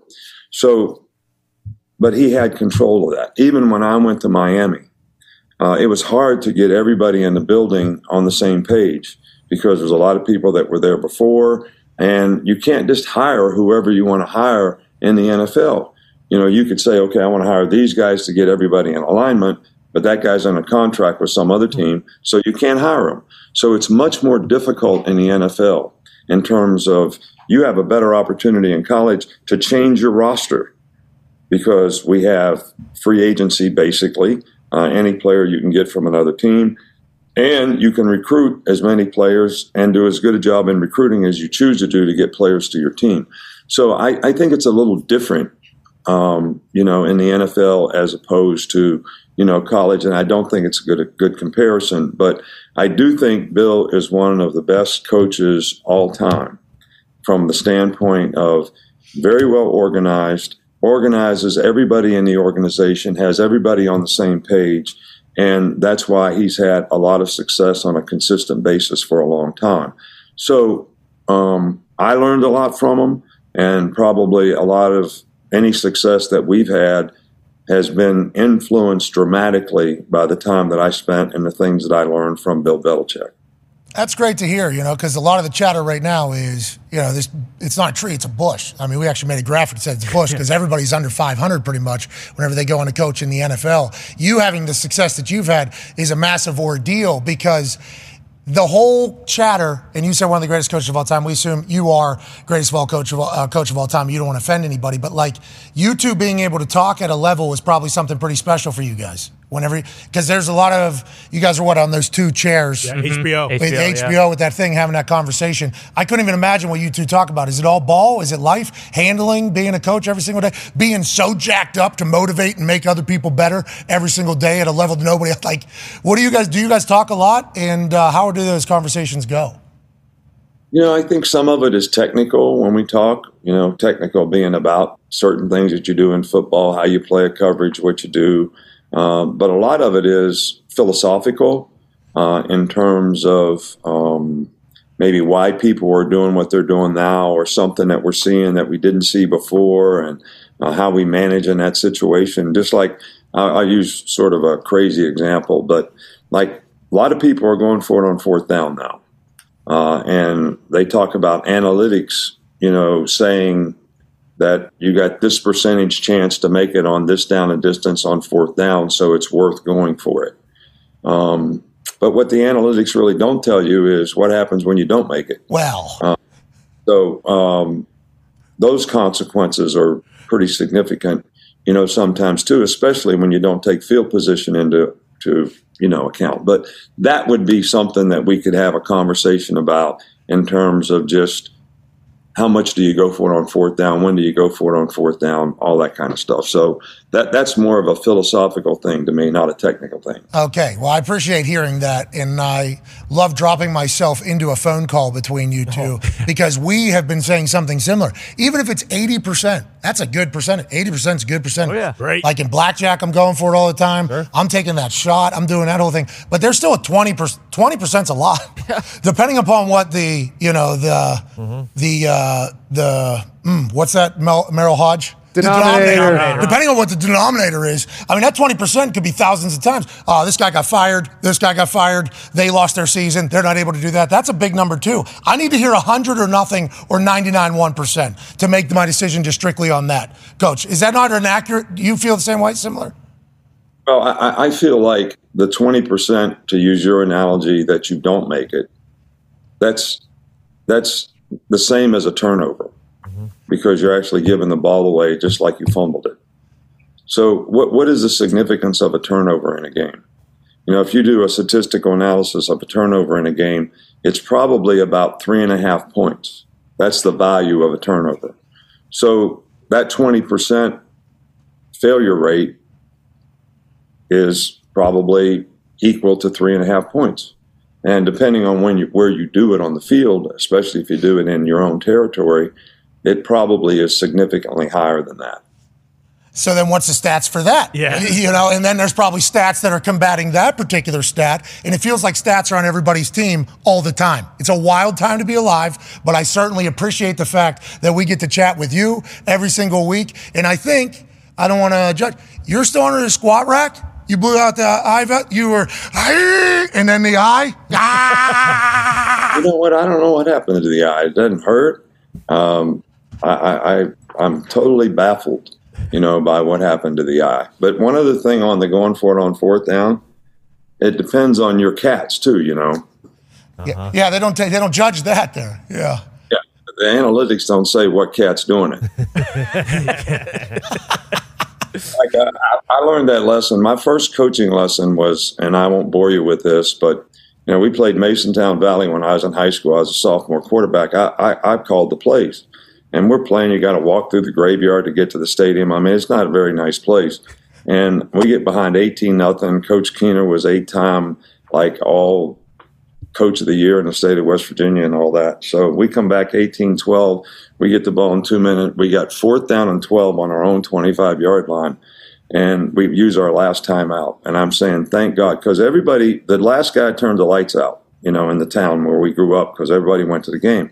So I got guys standing behind the bench, saying, you got to cover, you got to score again. I got to cover because they're all betting on the game. I'm 15 years old trying to handle all this and manage all this. So I walk over to the sidelines and Coach Keener says to me, he used to call me Young Nicky. He said, what do you think we should do here? And I said, well, I think you should call this play. That's what I think. I didn't want to call the play. And he said, look, man, you got the best left halfback, fastest guy in the state playing left halfback. You got a 3-time All-State guy playing split end. I don't care what play you call, but one of the two of them need to get the ball. Smart, isn't it? Smart. Smart. So I called 26 crossfire pass on 4th down and 12, play action pass, fake it to the left halfback, and throw ex-post corner to the other guy, and we scored. Oh, so scored, not just a first down. We got a touchdown. Yeah. Let's go, Coach. Yeah. Hey, good call. That's a good play call. I like the way you read your personnel and say, hey, listen, big moments make big stars. Big names are big names for a reason. Let's do that. 15 with bookies in West Virginia standing over your shoulder. Young Nicky, you've become legend Nicky, GOAT Nicky at this point, and we appreciate your time every week. All right, man. I appreciate it. I have a lot of fun with you guys. Thanks. Have a good day, man. See you later. Hey, big one Saturday. Game day's in town. Let's go. Rolling. Yeah, we're ready. All right. See you. Ladies and gentlemen, Coach Nick Saban. Yeah. He's out. He's out. Yeah, way too long. Yeah, a little awesome. Up and out. Way That's too a long. great story, though. Yeah, great story. 15. I think you should call the play. What a time. Yeah, you're the coach. You're getting all these awards. I love it. Bookies. Sorry, go ahead, Chuck. Part of that analytics thing, he has them, but he doesn't, in the National Football League, there's a whole bunch of people in the buildings now because everybody's using them. So there's a whole bunch of smart people, a whole bunch of, what was our guy at? Burbs. No, well, we had Burbs, but John, the guy, John Park. John Park, rapper from New York City, also numbers guy. Oh, really? Korean gentleman, awesome. Really, really good. Did a really, show. Really smart. Analytics guy, rapped for us. He's a full rapper. Dog. This guy is awesome. They share the numbers with everybody. So Carly, Jim, there's multitude of people that have all these numbers, right? So I think coaches feel compelled in these situations. Like Nick, he's got the numbers and everything, but he's making the decision, and he's got nobody second-guessing him on why he did and why he didn't. He'll second-guess himself, but he's not. He doesn't have everybody, supposed to do this, you're supposed to do that, and this, that. Do you see the graphics now even on the games? So instead of the team name at the bottom, if one team's playing another, they'll just run a graphic that says ESPN Analytics say 4th and 6 or less, go. Yep. Or whatever. Every time Joe Bucks, on there. And Joe Bucks chimes in and says, Analytics says right here, because you're over the 50-yard lane, anything up to 4th and 6, you go. Tonight, Amazon uses it too. And so if it doesn't work, then they're throwing that at you after the fact. This is what it says. Everybody on earth knows that one particular AI says this is 67%er. Yeah. AJ, Don't think get me about wrong, some of it's good, but think about that, AJ. Though that is a real thing to even think about there, because he just mentioned Carly, Jim, Pete. Okay, so that's president of the Colts, owner of the Colts, next owner of the Colts. Okay, so that's 3 generations. and she's down there. She's on the sideline with these numbers in there. You could see how some coaches will just want to take the feel out of it, because then they can cover their own ass. They can just say, hey, it said 61% of the time. Solid. Felt like in the game we were there. It almost takes the complete feel out of the game, which I think Saban and Bill and Andy Reid and Nick Sirianni has. Yeah. Like, I feel like there is a real feel thing to a lot of this that nobody really checked. Doug Peterson, that people don't really talk about, AJ. Yeah, I would like to talk to some of these analytics people just to see, like, not like in any kind of, like, I have no hatred towards analytics or anything, but I just want to know, how do they take into account the players you have against the team you're playing? Like, how do we match up? How does our O-line match up against their D-line? Does all of that take a, like, Weather. I don't know. They act like everything is taken into account. Vibe, I don't know. momentum. Right. I mean, there's a lot of that has Are to my be. players run off the field saying, Coach, is my O-line saying, we're going to kill these dudes? Absolutely, go for it. I promise you we'll get there. Do you think that's because, like, we've seen humans in the middle of games and how they actually are, as opposed to what it maybe looks like on a video game? Yes. Like, where some guys aren't having a good day and they know they're not having a good day. You know, like there's those things that happen. You could float it out there too. Chuck probably knows. What if he's like, say it's 4th and 2, and you call a timeout. So, boys, what do we think about this one? And everyone's like, it's like, all right, yep, we'll punt. Yep, got it. Here we go. Punt team. Yeah. No, that's a great point. And then he mentioned field position. You mentioned it a week ago, right? The stats. We know what the turnover stats are, right? If you're +2, at the end of the day, 83% of the time you win over the last 10, 15 years in the National Football League, documented. Field position is like you score less than 8% of the time if you got 90+ yards to go. That's a pretty good little advantage. Yeah, crazy. You know, so all those things got to be in your head. And you score like probably 50, 60% of the time if you're up by the 40 or the 50 because you're already in field goal position. Joining us now, he's a man who has to make these decisions live in real time in the current NFL with all the information that we just chatted about. He also has a new quarterback, not only in town, but certainly starting for him on Sunday. Ladies and gentlemen, the head coach of the Minnesota Vikings, KOC, Kevin O'Connell. Yeah. So cool. What's up, guys? Hey, is it freezing ass cold in Minnesota already or what? It's getting there, Pat. It's getting there. It kind of came on this week, really, for the first time. Walked out and had a couple inches of snow on the ground. Wasn't quite ready for it, hence the sitting inside with a vest on. Yeah, you know, it'll really smack you in the mouth out there. It is bitterly cold, but that's what we love about it. And also that city is built so you don't have to go outside. They understand it's cold as hell. Let's talk about your team. Early in the season, Coach, I don't know if you felt this way, but outside looking in, it felt like although the football gods blessed you last year, 11-0, I think, in 3-point or less games last season, obviously every game came down to the final minute with you guys, and you won a bunch of great ones. Then the beginning of the season this year went the complete opposite direction, and now your team gets back to playing great ball, and then you lose a quarterback. If you could describe this season in one particular way, would it be that the football gods have been incredibly rude to you? And have you thought about that at all, Coach? You know, Pat, the way I looked at the early part of the season was, you know, it's great to look back on last year and all those one-score games, Kirk's fourth quarter comebacks, all those things. But I looked at it as, you know, my job was to continue chasing, doing the things that win football games, not consistently doing things to lose them, which I felt like we did early on in the football season. And what that provided was an opportunity for our team to really look in the mirror. We had some, you know, real straightforward dialogue of we've got to do some certain things better. We've got to possess the football better. It's got to mean something to us. It's got to be something we work and practice more and more and more. We had already done it before, but it really turned into we had to decide if we were going to respond in tough moments. And I think the response to that adversity and really how winning that 4 out of the last 5, how we've done it without Justin for a chunk of that time, Kirk playing some of his best football of his career. We get a new lesson now. Now we have to deal with, hey, we handled some success well. We overcame some adversity, but now we've got to continue to move onward without a quarterback who is maybe playing as well as anybody in the National Football League. Good, AJ. Coach, how do you I guess stay positive and keep your team kind of on a steady track of not getting on that roller coaster? I mentioned it a lot. Like the NFL season can be a roller coaster, ups and downs, no matter what team you're on. How do you kind of keep the faith early on and let your team know, like, hey, we're going to come out of this thing, we're going to be fine? Yeah, I think the important thing is, confidence and that positivity that you talked about. It's got to be real, but I think the number one thing that, I know I looked for as a player, I'm sure you guys did as well. I'm sure Coach Pagano felt the same way. The number one thing for a coach is to be authentic and have relationships with the players, to be able to tell them not what they want to hear, but what they need to hear. And then ultimately a plan moving forward of how we're going to progress and grow and improve. And normally it comes circling back to hard work, accountability, detail on what you're doing.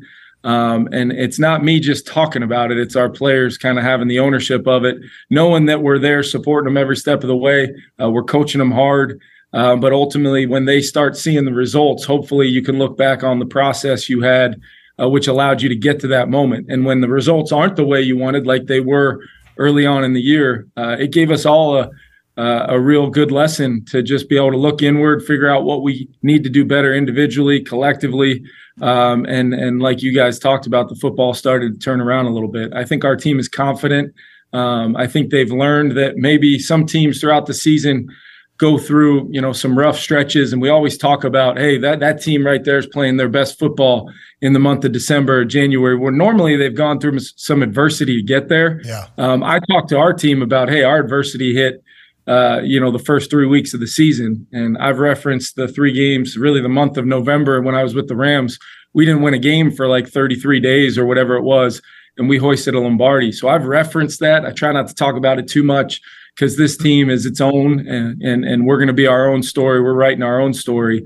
But all the teams that play well towards the end of the season have had adversity hit at one point. It just came right out the blocks for us, which I think it's hardened this team.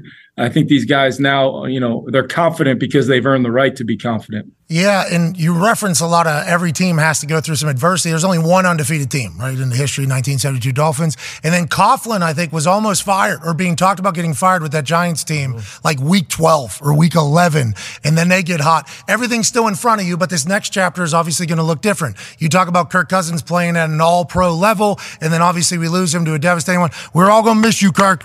We're all going to miss you, Kirk. Yeah. Hell yeah, Kirk. We're all going to miss you, Kirk. But now you got to look to this next chapter. Jaron Hall, a quarterback this weekend, is what's being reported. You'd make the trade for Josh Dobbs. How many quarterbacks were you guys potentially looking at? Don't have to tell us. But at what point did you know Josh Dobbs was the perfect guy to come in to your offense and potentially be able to lead the team to where you guys still have desires to go? Yeah, Pat, we looked at a lot of different scenarios, different guys that have played, guys that maybe didn't have a ton of experience. And we really, inevitably came to the conclusion that Josh, being available at kind of the right time for us, a guy that had started and played a lot of football this year, when you really turned on the tape, the things he was doing to move the team in Arizona against, the San Franciscos of the world and Baltimore's and just different teams that you watched him go out and play quarterback. You saw the athleticism. I know he's very smart and intelligent. And we ask our quarterbacks to do a lot here. So we wanted to make sure we were adding somebody to the room depth-wise, whether he ends up playing or Jaron, continues to play, or potentially Nick Mullins coming back off IR. We wanted to have options because we feel like really the table has been set by Kirk. The formula for our offense is there. Even without Justin Jefferson, who should, hopefully return soon. We feel like we've got a great group up front playing along the O-line for our quarterback and our offense. And then we've got skill players, where at every position we feel like those guys just doing their job, doing a little bit more for the quarterback across the board. You never want to say just plug and play. It's the hardest position in sports, so don't get me wrong. But I want to have whoever's playing quarterback for us go out there and just feel like, hey, all I got to do is do my job. And if I do that and put the ball in play, rely on the guys around me, this team's going to have a chance to play really good football because we're playing good on defense. I love what Brian Flores and his group are doing. And like I said, the talent and the skill players we have makes it fun to go to work every week and draw up some plays. I can tell you that. Punter, right? You're punter, then quarterback. And, yep. Yeah, for the hardest position in all sports. Right there. Yeah. Right there, for sure. You just talked about B-Flow. Chuck has a question for you. Yeah, speaking of B-Flow, Coach, I know this was a great hire and a big get for you in the offseason, transitioning out from the old defense coordinator, but you guys love to pressure. B-Flow loves to pressure. Being an offensive coach, I know as a defensive-minded head coach, I know where I gravitated to every single day.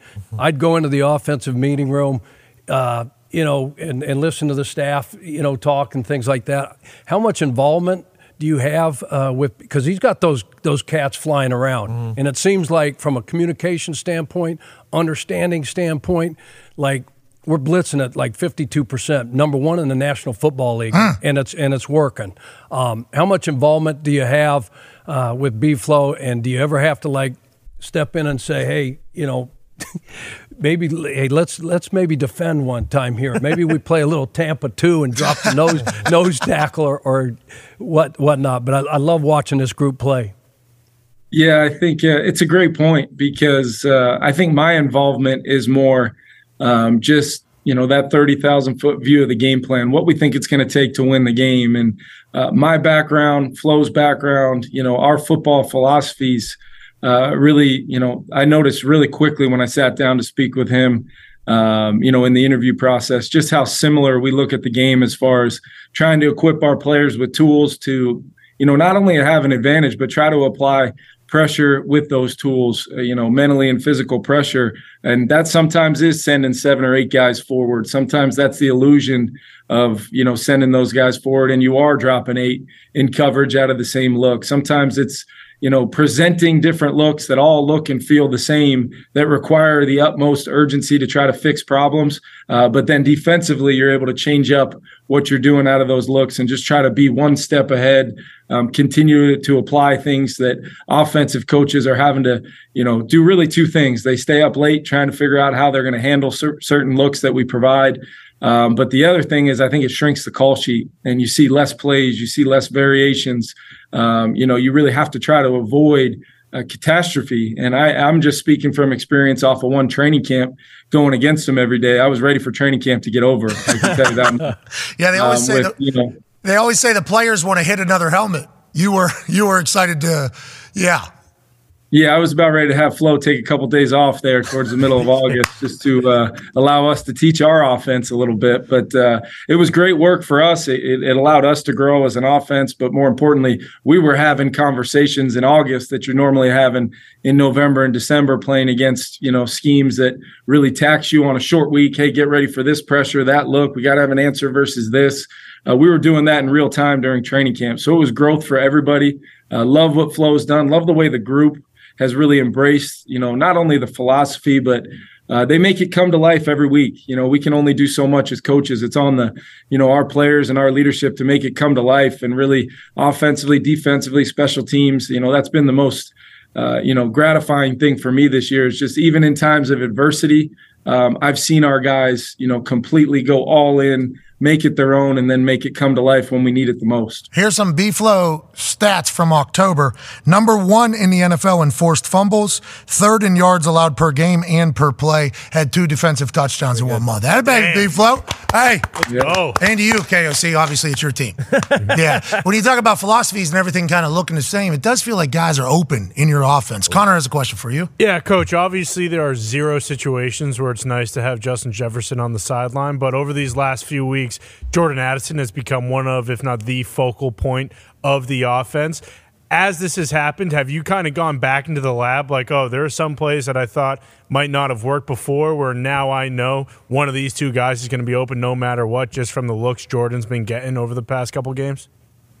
Yeah, I think, we've seen defensively a shift when you take the best receiver in football off your team, and really that dictates so much we see coverage-wise, so much we see defensively, game in and game out.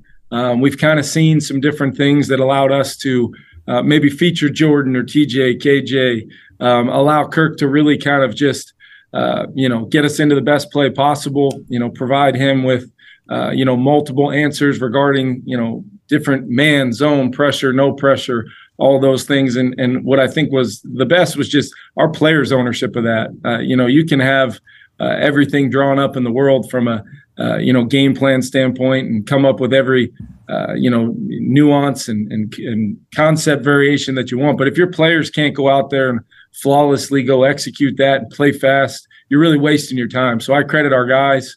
I credit for them for, and Kirk really bringing along this group, having confidence in guys to really come to life before our very eyes. And it's been fun to watch. It's been fun to coach, just because you do have that balance of creativity that you're trying to do everything you can to help your guys go have success. But then also knowing that, there's some times we can just put number 3, put him in the spot Justin was in when we ran this, and let's see what happens. And there's been a couple of those times where I think Justin's been as excited as anybody to see Jordan do some of the things that he's been able to do. We as NFL fans are very excited for Justin Jefferson to get back into the game, but it has been fun to watch Jordan Addison grow into a superstar over the last few weeks. Obviously, an incredible October run. Ty has a question for you that is a little deep Is a deep thinker. Deep cut, yeah. A little bit of a deep cut. Whoa, you're muted.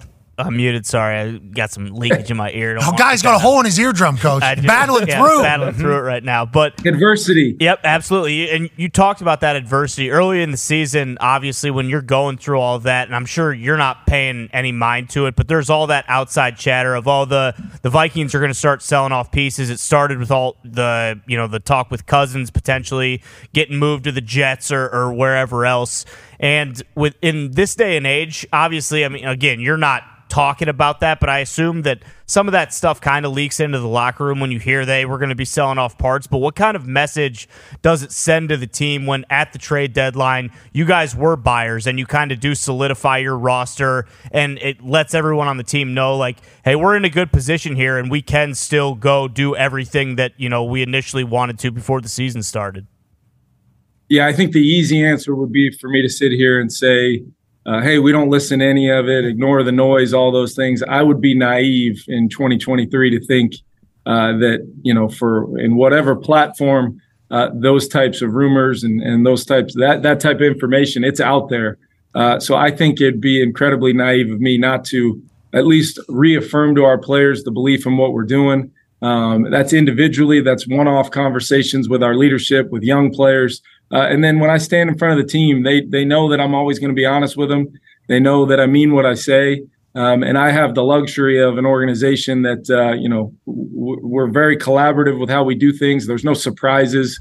And quite honestly, we believe we can win football games here. So being able to say those things to our guys and kind of quiet that noise, I think, is the better term, besides just try to ignore it and hope I hope our guys don't hear this, because it is a distraction. It is something that if you allow it to be, that's on me as the coach. That's on us as a coaching staff. We try to over communicate. We try to make sure our guys understand how much we care about them, how much we believe in them.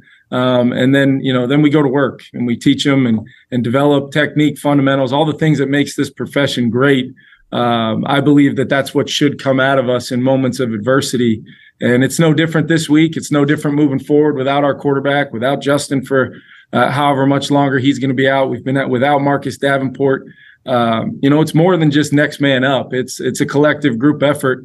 When adversity hits, I believe everybody should strive to be at their best when it's required. Hell yeah. Hey, Coach, that's what I just heard. Mm-hmm. Yep. Yeah. Did you hear that? Oh, yeah. How old are you? I should know this. Better interviewer. I'm 38 years old. Oh, whoa. Shit. This guy's old as hell.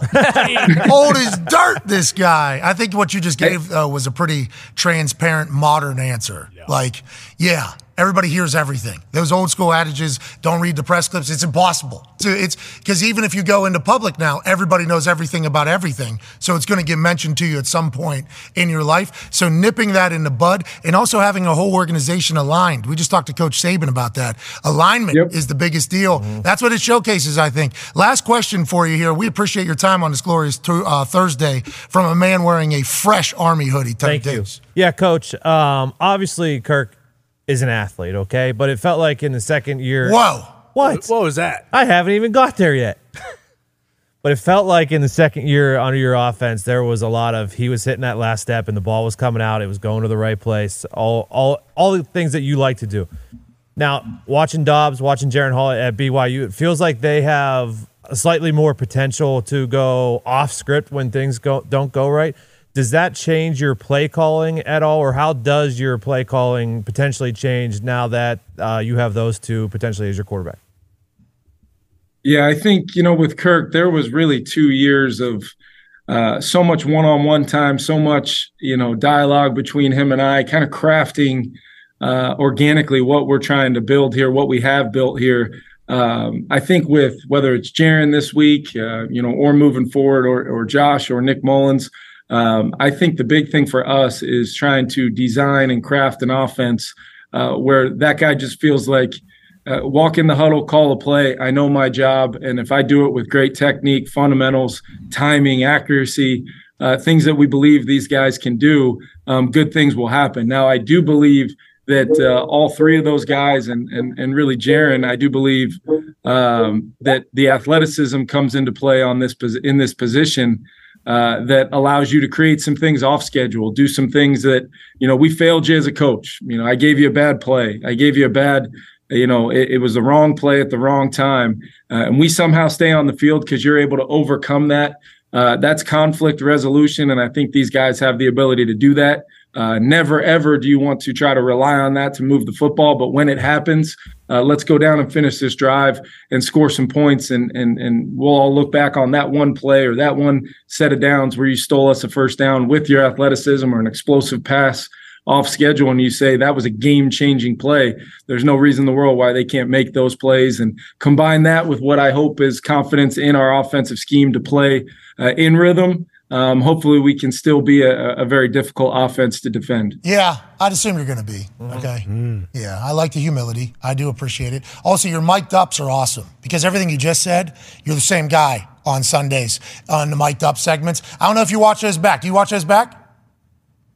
I only watch it back when I know I said a lot of things I shouldn't have from a language standpoint, just to make sure we cut those out. But no, I wouldn't need to watch them because, I talked about authenticity.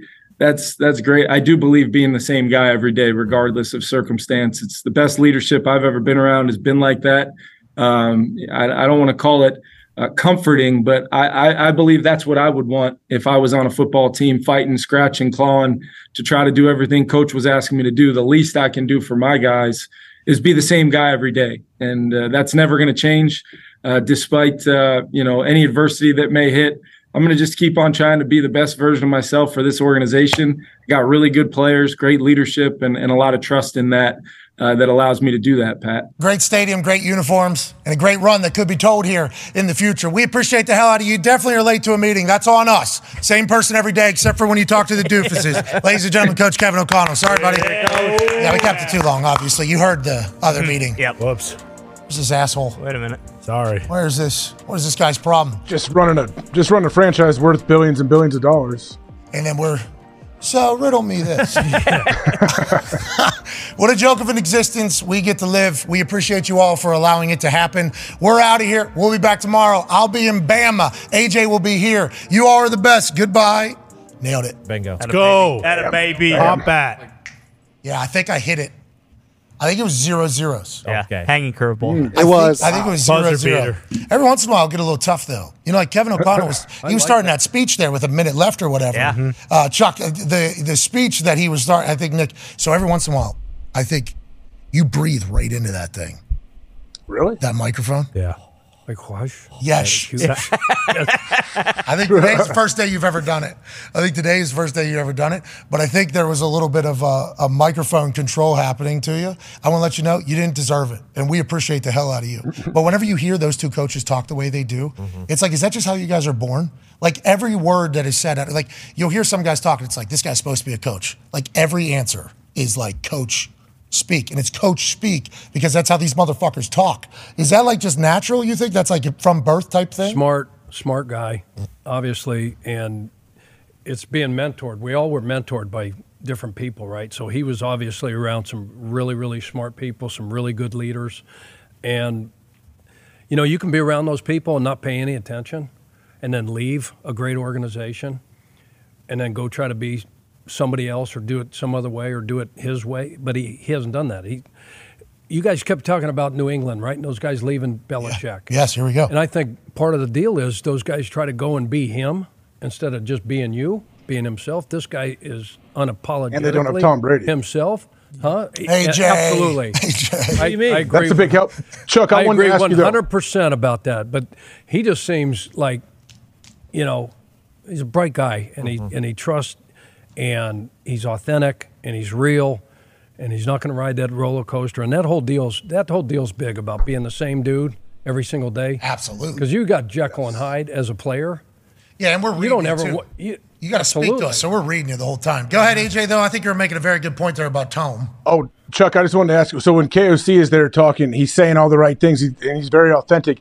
Do you think, I put myself as a player, whenever I spoke to the media, I'm thinking, I don't want to say anything to piss my coaches off, which I don't think players really have that fear as much as maybe they used to, but that was just how I was always. Do you think coaches like KOC are thinking, hey, the owner's going to see this, I need to make sure I'm representing the team in the best light? That's solid. You mean as far as the players or the head coach? The coach. I mean, the head coach. Like KOC, when head coaches are speaking to the media, they're thinking, hey, I don't want to say anything to upset my owner, the GM, all the other people that are above me. He's talking chain of command here. Players are scared to death that they're going to piss off the coaches. Right. So Kevin's saying something to where his owner's going to hear it. Yes. And call him in. Is that something that happens, you think, with coaches sometimes, especially maybe a younger coach, his first-time head coach? Yeah, I think ownership wants to encourage you as well to be yourself and speak your mind, but certainly you're not going to do anything to embarrass those guys. I never wanted sitting up at that podium, and I said some dumbass shit. Believe me, I made some bad calls and some bad decisions, and there's some stuff out there that we're going to. But I mean, that's part of it. But yeah, AJ, you certainly don't want to go up there and do anything to embarrass, the organization. Jim Irsay ever say, "Hey, why'd we say it this way? Why'd we phrase it this way?" Hey, brother. I don't know if we really should talk about stuff like that. Sunglasses on. He's awesome now. He's living his best life right now. Have you seen him? He's riding ATVs off of helicopters. Bro, he landed the helicopter. Yeah. Right into the water. Beast. Did anybody see him go in, or was that all? Well, there was an awkward cut in the video. What are you talking about? Come on, Tony. Yeah, he drives away, and then there's this suspicious cut. I think maybe there was a miscommunication on whether or not there was supposed to be another scene. Like another camera. Oh, okay. Like another one set somewhere. Down the road. And if somebody was maybe blindsided that it was going all the way into the hair, water. Hair color? Was his hair red? Well, I think he went into lake one time to test it. Got the lake water. It's definitely a color. It was awesome. Yeah, it's lake water. What do you expect? The guy's driving an ATV in there. He's got an aquatic vehicle. It's brown orange. He looks sweet. That's what he's doing. Love that man. He's Peyton's Places. We did one on punting, coughing corners, and how he crushed. Jim Irsay's in there, and I'll tell you what, I'm certainly in this Peyton's Places, and it was an honor. The star of the program is not the man's name who is on the name of the title of it either. Jim Irsay's acting in this thing. Yes. And you just need to go watch it. And I got a chance to watch it behind the scenes of Jim Irsay acting in something, and I've never been more pumped. Had ideas for his lines whenever he sat down. Love it. Yes. Love it. Is this the one we got some pictures of That's awesome. out west? Him and Tex? No, that was a movie. That was a real producing. This is a real one. This is Peyton's Places. Yeah. He was handed script. I think he got the script either maybe the night before. Before he got there, he had the script. Because as soon as he sat down, guy who had script came up to him and said, here's a written copy of it or whatever, a handheld. And he said immediately, I have some ideas. And I was so pumped.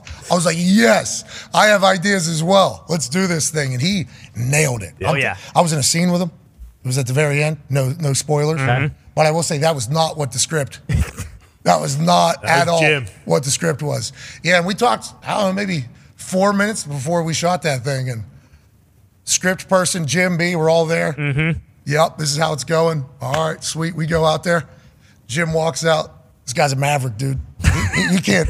I'm not your puppet. That's right. Jim Irsay says. So then I, not thespian. Okay, so now I have to. Of course. I'm going to ad lib as well. It was an honor, Jim. Hey, it was an honor to be out there with him. Jim.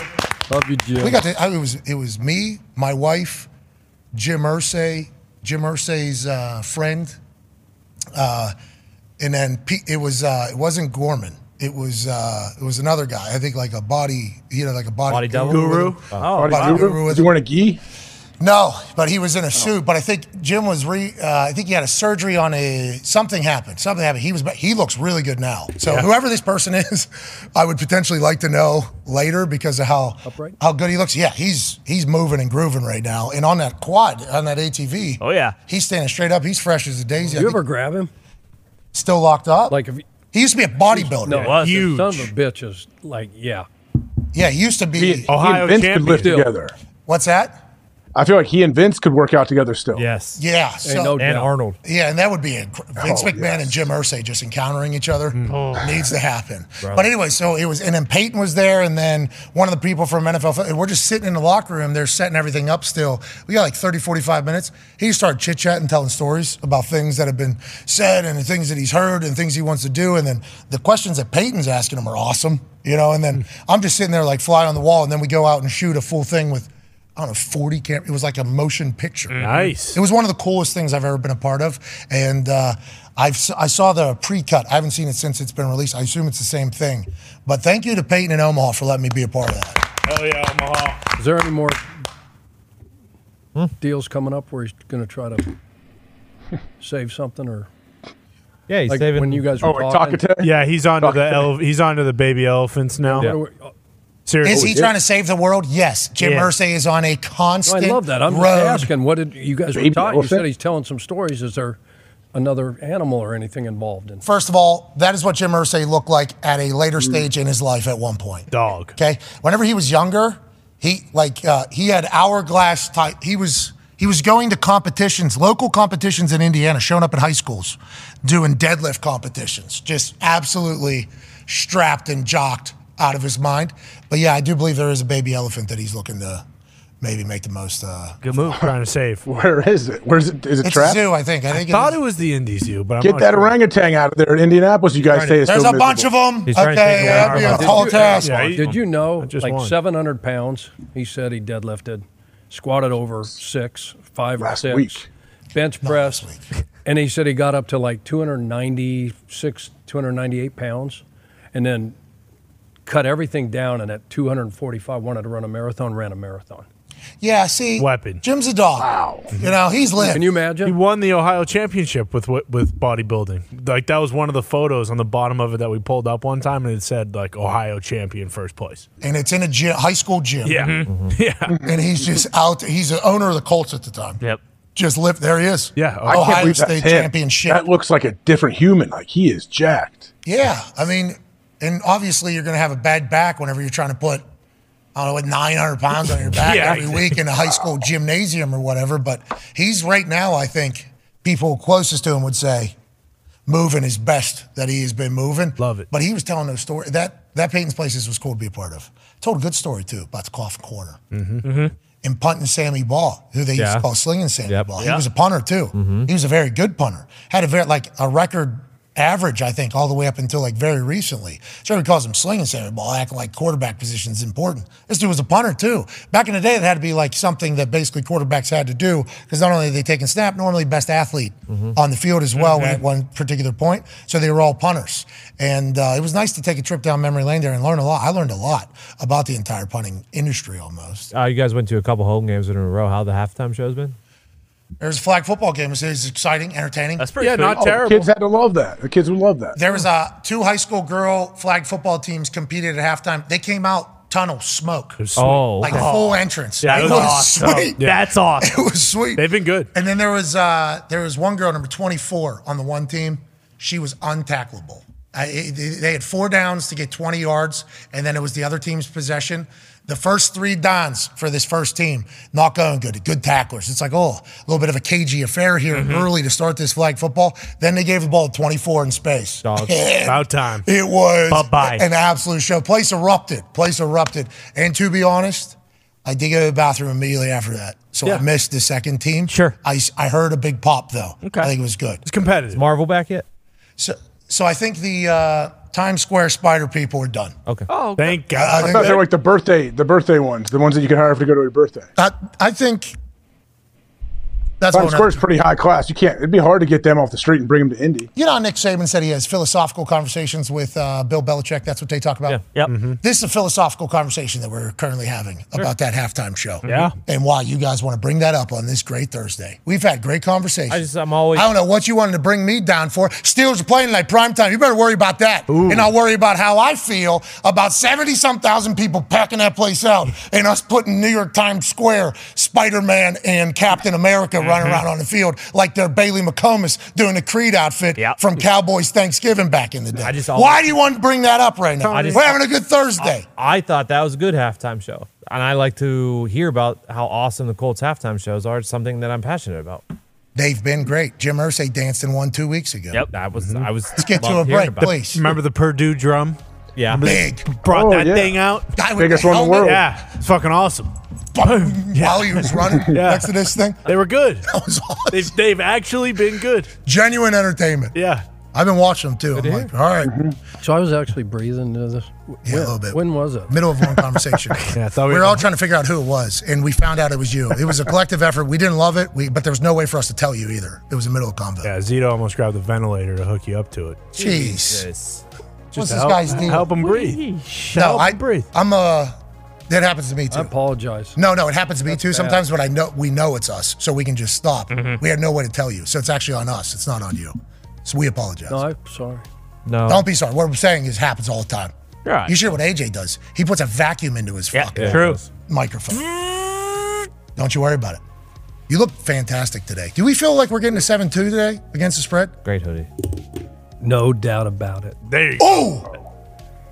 Oh, I've never felt better about a pick. wow. Yes. Your whole Which life? way it's gonna go. And Phil's here, and a giveaway maybe. Oh, That's done. wow. What happened before we started the show?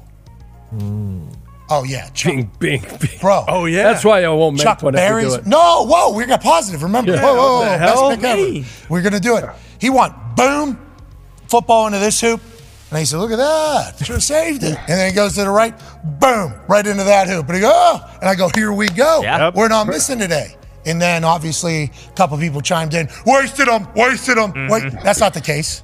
No. You're gonna hit 2 today. Yep. And we're gonna give away what? Come on, Chuck. 50 winners. What? Holy shit. 50. No pressure. You better check with 50. CFO. For what? Excuse me? CFO's here. and For he's what? not- What's he's that not check? He's For not what? happy. I think owner's above CFO. Good run, Chuck. Yeah, Good now, run. granted, Yeah, it my does- bad. It does suck. It does suck for Phil to have to send that money out. And I will say, we are certainly in the market of hiring an intern to help out with that stuff because that is a miserable existence. With that being said, Chuck, who the fuck money do you think this is? It's the same one that the field goes on. We need to relax. And what I need you to do is knock out 50 of these things. Come on. Because that would be historic. Yeah. That would be legendary, especially on a day where you're saying you got the best pick you've ever had. Ever had? Mojo. This is going to be a Thursday we're going to remember forever with the Wyoming Cowboys hoodie on. Hey, your shot yesterday cost JJ some 5,000. cheese. Like 5,000. Yeah. That was swift. Got a text yesterday. He said, you know what, just take it out of the paycheck, just like the NFL fines work. You know, You pay guys? no, they just come on for free and spend their entire life. Just you, Chuck. Yeah, just you. Yeah. Just you. Actually, 50 out of Chuck's. Yeah, there you go. Yeah, boom. There you go. Yeah, that'll be fun. Smart. See if Phil will love that one. That'll be a good one, actually. Sound like a deal? No, yeah, I got it. Yeah, I'm on a fixed income. Yeah, we're retired.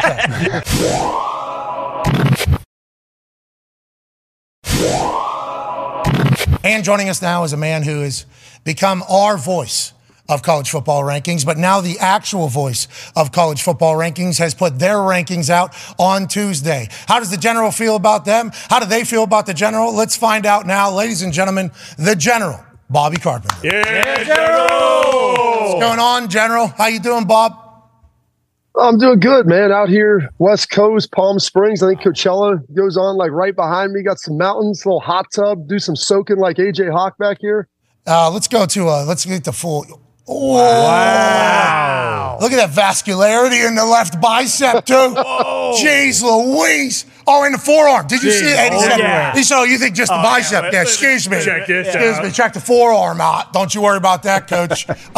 Hey, congrats on looking like an absolute monster and enjoying your best life. What's going on out there? You pitching to perform at Coachella? Stagecoach? Yeah, no one wants to hear me sing or do any of that stuff, man. I mean, the best thing I can do is pick some football and lift some weights. That's all we got to do. Maybe do some shrugs for my man Hawk, get that neck and traps going. What? Yeah, absolutely. Well, let's get to what people want to hear, and that's your college football rankings. When the CFP Top 25 does theirs, do you get a little bit nervous this week, or do you feel like it's nice to have some competition now?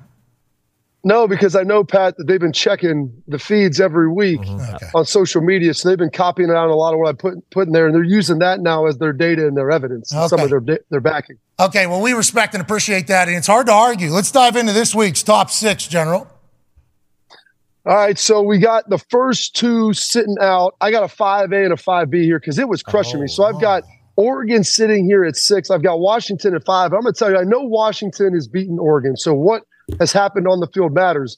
But the last 2 weeks, man, the Huskies have struggled. And you were out there, Pat. You saw Kyle Whittingham and the team that he puts out in Utah, and the fact that Oregon did to them what they did.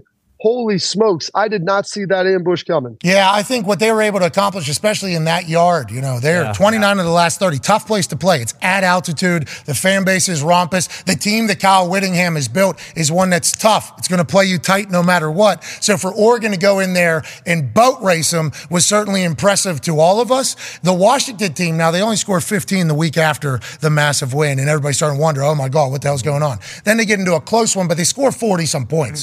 So the offense still hopefully back. Maybe they'll be able to find their way. A lot of season left, and I appreciate that you said on the field matters here for 5A and 5B. Who's the number 4, General?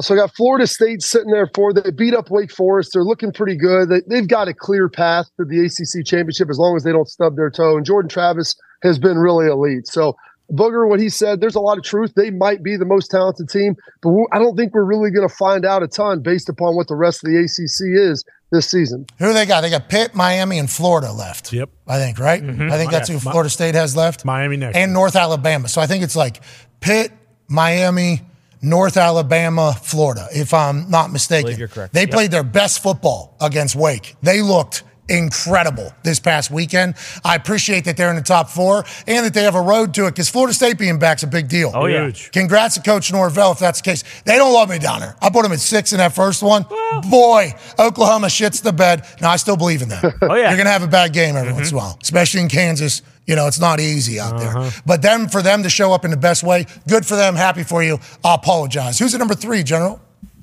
All right, number 3, I got the Georgia Bulldogs. Now, they beat up Florida pretty good in the world's largest cocktail party. Carson Beck has been rolling still, and they did it all without Brock Bowers, which to me, Coach, was the most impressive thing they were able to do. They're looking good. They got Missouri, pretty big test this week, a 7-1 Missouri Tigers team that they're going to be taking on, ranked 14th in the poll. So we'll see kind of how they end up breaking and what that looks like. Okay, so this is a little different than the college football playoff top 5 because they had Georgia too because I think they said what we all said, they're back-to-back national champs. Haven't lost, playing their best football. You got them at 3 at number 2, obviously. It feels like this is Connor Stallions' team.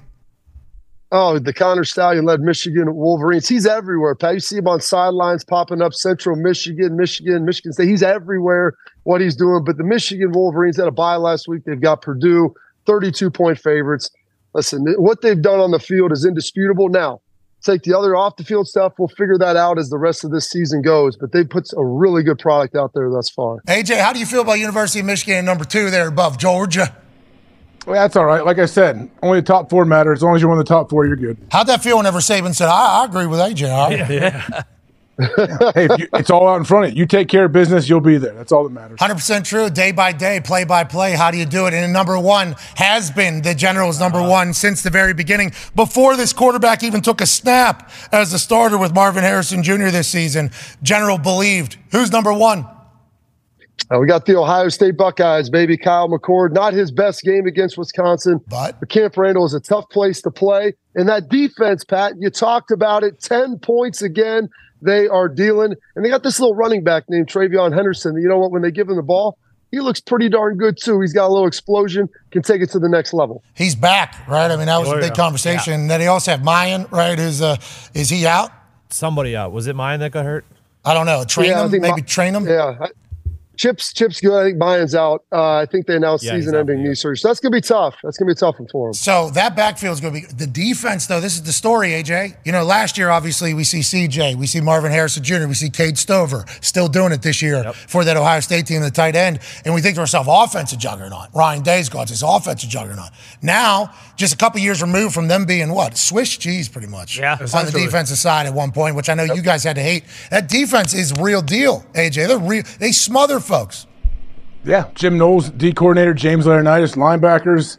I tell you what, yeah, they seem to hold up too for 4 quarters. They bring it, and I think they have a little bit of an attitude about them. I think they're top 5 in what? Points, yards, everything. Yeah. They're like top 5 in everything. Like, when was the last time that happened for Ohio State? That's an actual question. Been a while. Bob might know. Probably since AJ was running around. And the good news is, Pat, in his locker, Tommy Eichenberg's got this picture of AJ Hawk, flexed up, ready to rock, dude, the long hair, looking good. Yes. I mean, he's circled. This is the guy he wants to be. Well, a lot of people told us that Tommy Eichenberg is AJ Hawk, right? Isn't that what people say? He's basically the spitting image of the guy? Oh, very similar. I mean, you've managed to kind of pry that personality out of him. When AJ was in school, I mean, he was just grunts and head nods and give me some dumbbells, so let me start cranking these biceps a little bit. And that's Tommy Eichenberg, it sounds like? Oh, Tommy Eichenberg, elite meathead in the best way possible. Okay. Nice. Does he love Chuck Berry too? Whoa, listen, Chuck Berry. Does he like great guitar? I don't know. Well, I hope he hasn't learned of Chuck Berry. I hope the next generation gets a chance to just live their lives without ever seeing that. Because I was forced to see it. These eyes were forced. Yeah, it's tough. These eyes were forced to see it by that man right over there. Anyways, let's move along. Tommy Eichenberg doesn't have to be your way. That doesn't have to be how you are. On the field, be AJ. Off the field, you be Tommy Eichenberg. Okay? And the world will be very grateful for it. That's your top 6. Any gimmicks this week? What do we got popping? I got 2 for you, Coach. You talked a little bit about the Kansas Jayhawks. It's been 30 years since '84 that they've had a win like that. My man, Mr. Bean, got it done. And you know what? The top-ranked movie in 1984, top grossing, was Ghostbusters with Bill Murray, Halloween weekend, getting it done. They ain't afraid of no ghosts, taking down the Oklahoma Sooners 38-33 in a huge win there. So that was fantastic for them. Coach Leipold's got a beautiful thing going on over there. Amazing. We were there for game day last year. They lost to TCU that day, but it was like TCU. That was their coming out party where Quentin Johnston had, I think, 2 tuds in the 4th quarter and did their thing. Great campus. They're building a facility over there. It's like they're investing in football over there, General. They are. Real deal. They are. You love it when you see basketball schools dive all the way in and then flip it on their head. Kentucky's tried to do it a little bit with Mark Stoops. Now we're seeing Kansas, UNC, although they've struggled a little bit. But I love getting that football in the Midwest and Lawrence, Kansas. Duke, absolutely. If you can get Riley Leonard's ankle healed up, they'll be ready to rock. Yeah, why not, if you're one of those schools? Yeah. Kansas, they got the number 1 team in the country in basketball? Oh, yeah. It's like a lot of eyes on that school. Yeah, very good at basketball. Self. Athletic department probably does pretty good. Yes. Because your team is very good. And Lance Leipold's been a guy who they said is kind of looking for the next job, but he said hey, I want to be here. I want to build this. That's so tough to say in college. Oh, yeah. Oh, my God. Yeah. That is so tough to say. All right, last one here. General, what do we got? All right, Coach. My man, he doesn't even have a cigar in his mouth right now. I'm wondering if he's sick or what's going on. But I got my man, the AJ, close but no cigar. Listen, the Arizona Wildcats, they lost a close one to USC. They lost a close one to Washington. Jed Fish getting it done. Oregon State, a nice top 11 win for him this weekend. Finally get that AJ Hawk cigar, able to toke that up. Finally in their 3rd attempt. Okay. Yeah. I like this one. We need more of this type of... The Ghostbusters was very timely. Very timely. Oh, yeah. Because of Halloween. Right. And also number 1 movie at the same exact time, and the reference of what you're making. That's brilliant. AJ cigar, though, I like that. Next level. Yeah. I like the AJ. Ohio State wrapper on that cigar, too. That looks nice. Yeah, it's a good graphic. Yeah. Hey, Dirty, that a baby? Good work. Good work, Dirty. Yeah, Dirty. Good work, Dirty. Also in the lower thirds that are popping up. Nick Dirty, Zito. Hey, baby. Good boys. Everybody. You learned something. Everybody. Also, to the General, the man. What do you got for the rest of the day here? We doing business with Garage Beer? You just housing a few of those, or you go? Go ahead. No golf, Coach. I'm going to come out here. When I go on vacation, I get up, I get a little workout in, got to run, did some calisthenics and push-ups, sit-ups. You want to make sure you're keeping that vascularity high. And what I'm going to do the rest of the day? It's time to get down to some steady drinking out here on the West Coast. It's almost noon. So I'm going to pop these earbuds off. I'm going to go back to the pool and hang out a bit. Yes. Right, this is a planned gimmick. Planned gimmick. Look at the back. This is a bit. Did he slip? I think he was trying to do a backflip. Yeah, I don't know what it was, but it was certainly on. Hey, General, you can't hear us, but thank you. Thank you, General. Thank you, General. No, it was a little whirly bird thing. It was a little half. Yeah, McTwist. Man, I'm so glad he didn't completely fall and smash his head because Bob is a man of the water. He loves to go. Bob will be high diving it, doing backflips, doing gainers. Yeah, he loves entertaining people in the pool. Yeah, I appreciate him going all in there too, showcasing that properly, Jock's Bach. Yeah, geez. But I didn't even think about it going wrong. I thought he was going up on the rocks maybe. So did I. And going to go a little bit bigger. Jackknife. Can you imagine we got to call California PD? Hey, he's drowning. We don't know where he is. He said he's in the backyard of Coachella. I don't know how big that is. He's in a pool. He's drowning right now. We were watching him. Can you please send somebody? What's the address? Look for the vanilla gorilla that just did the half backflip floating in a pool. He's huge. Hey, you guys are in a contest, huh? That's what it is. No, but Bob's gone up. He can go up and down too, where he's gotten up. Like, I don't know how many years ago he got up to like 275, 280 just to do it. And then he, drops down to 225 and shredded. Like, yeah, that's what he does. He does the chicken and rice thing every meal? Not you. I know you didn't eat anything, but Bob eats a lot of food. Bob has always, he's eaten for like 3 or 4 people. He always has. Yeah, but is it like very healthy food that he's eating? Yeah. It's mainly super healthy. But he eats a lot of it. You hear the way this guy's a pig. Yeah, ate a lot of it. He eats white rice. 4 chicken breasts. Oh, it's Bob's greatest skill too is able to mix every single alcohol in one dinner sitting and have like a drink from every part of the drink menu, every kind of alcohol possible, and still feel great and continue. And also wake up the next morning very early and be the General Bob Carpenter. Yeah. I've never seen anything like it. I saw him maybe down at the Super Bowl one night. Maybe. First time I ever met him in real life. Miami. Maybe in Miami. Perhaps. And we just got there. We ended up we were still doing the Daily Show at the time, so it's always difficult to kind of bounce back and forth. That is a true statement. We fly down there, and as soon as we get there, Bob was coming back from some event, and we had mutual friends, obviously. Coach comes up. And he had probably had a good couple drinks, it felt like, before he met us. Okay. Oh, yeah. And then he sat down, we were playing some cards, had a good conversation. He had a couple more.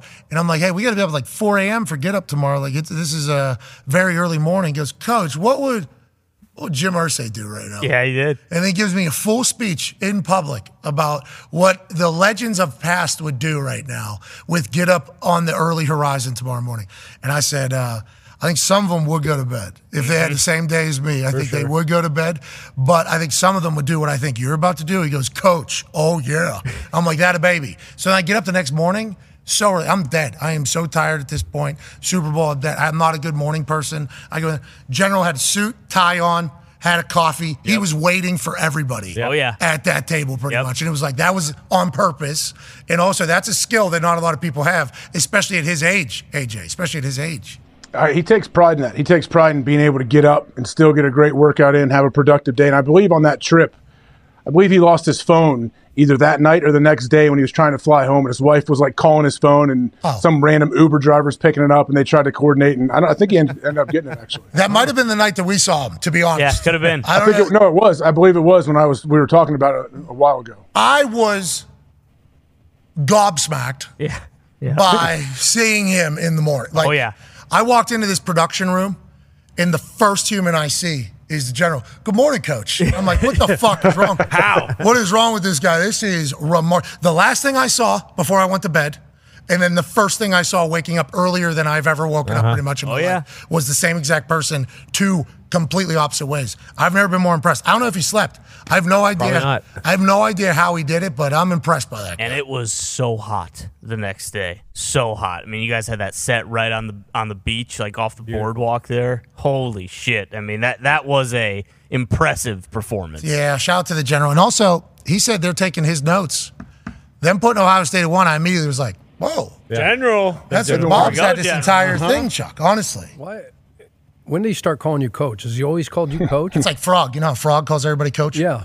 Coach. Coach. It's just like how they kind of speak. Now, I could assume you get offended by that. Yeah, sure. That's stolen valor on them. Yeah. It is. I'm the fucking not at all. coach. I just wondered why, where that came from. There's some people that use coach, buddy. Yeah, Pal. Pards. You love Buddy. Buddy.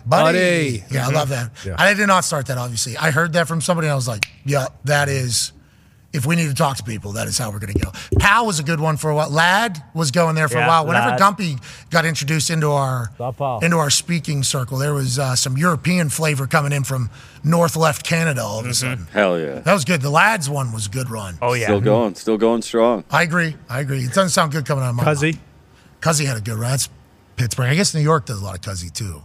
Yeah. Really? Yeah. I guess, yeah, because I said it one time, and then somebody from New York came up to me, and they were like, why are you saying that? And I was like, whoa.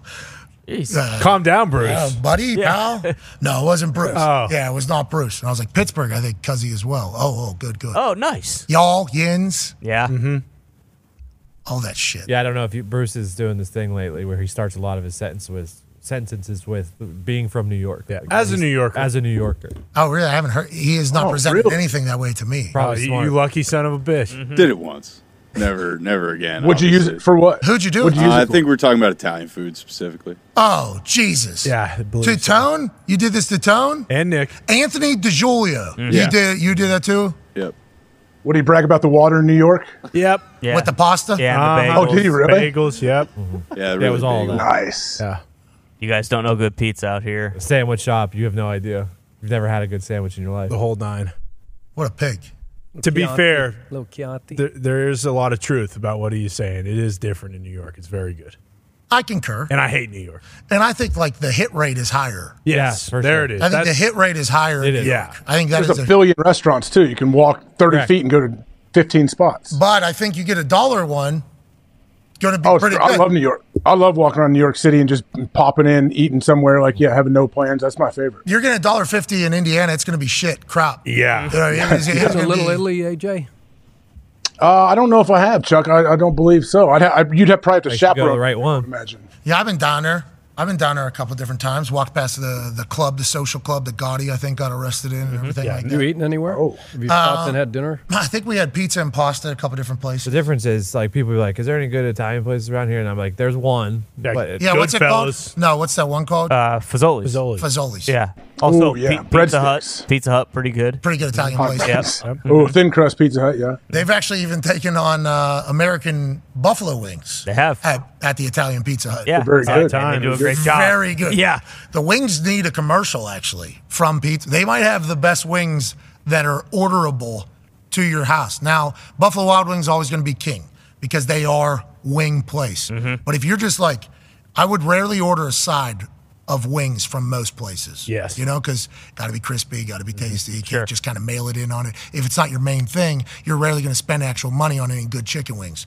Pizza Hut's wings, legit. And they never talk about it. The best. They don't, and they should. They should. It's a damn crowd. Funny thing, remember they had that whole Wing Street gimmick? Yeah. Yeah, it almost tanked their whole business, so they had to go back. Jeez. Back to the drawing board. Why?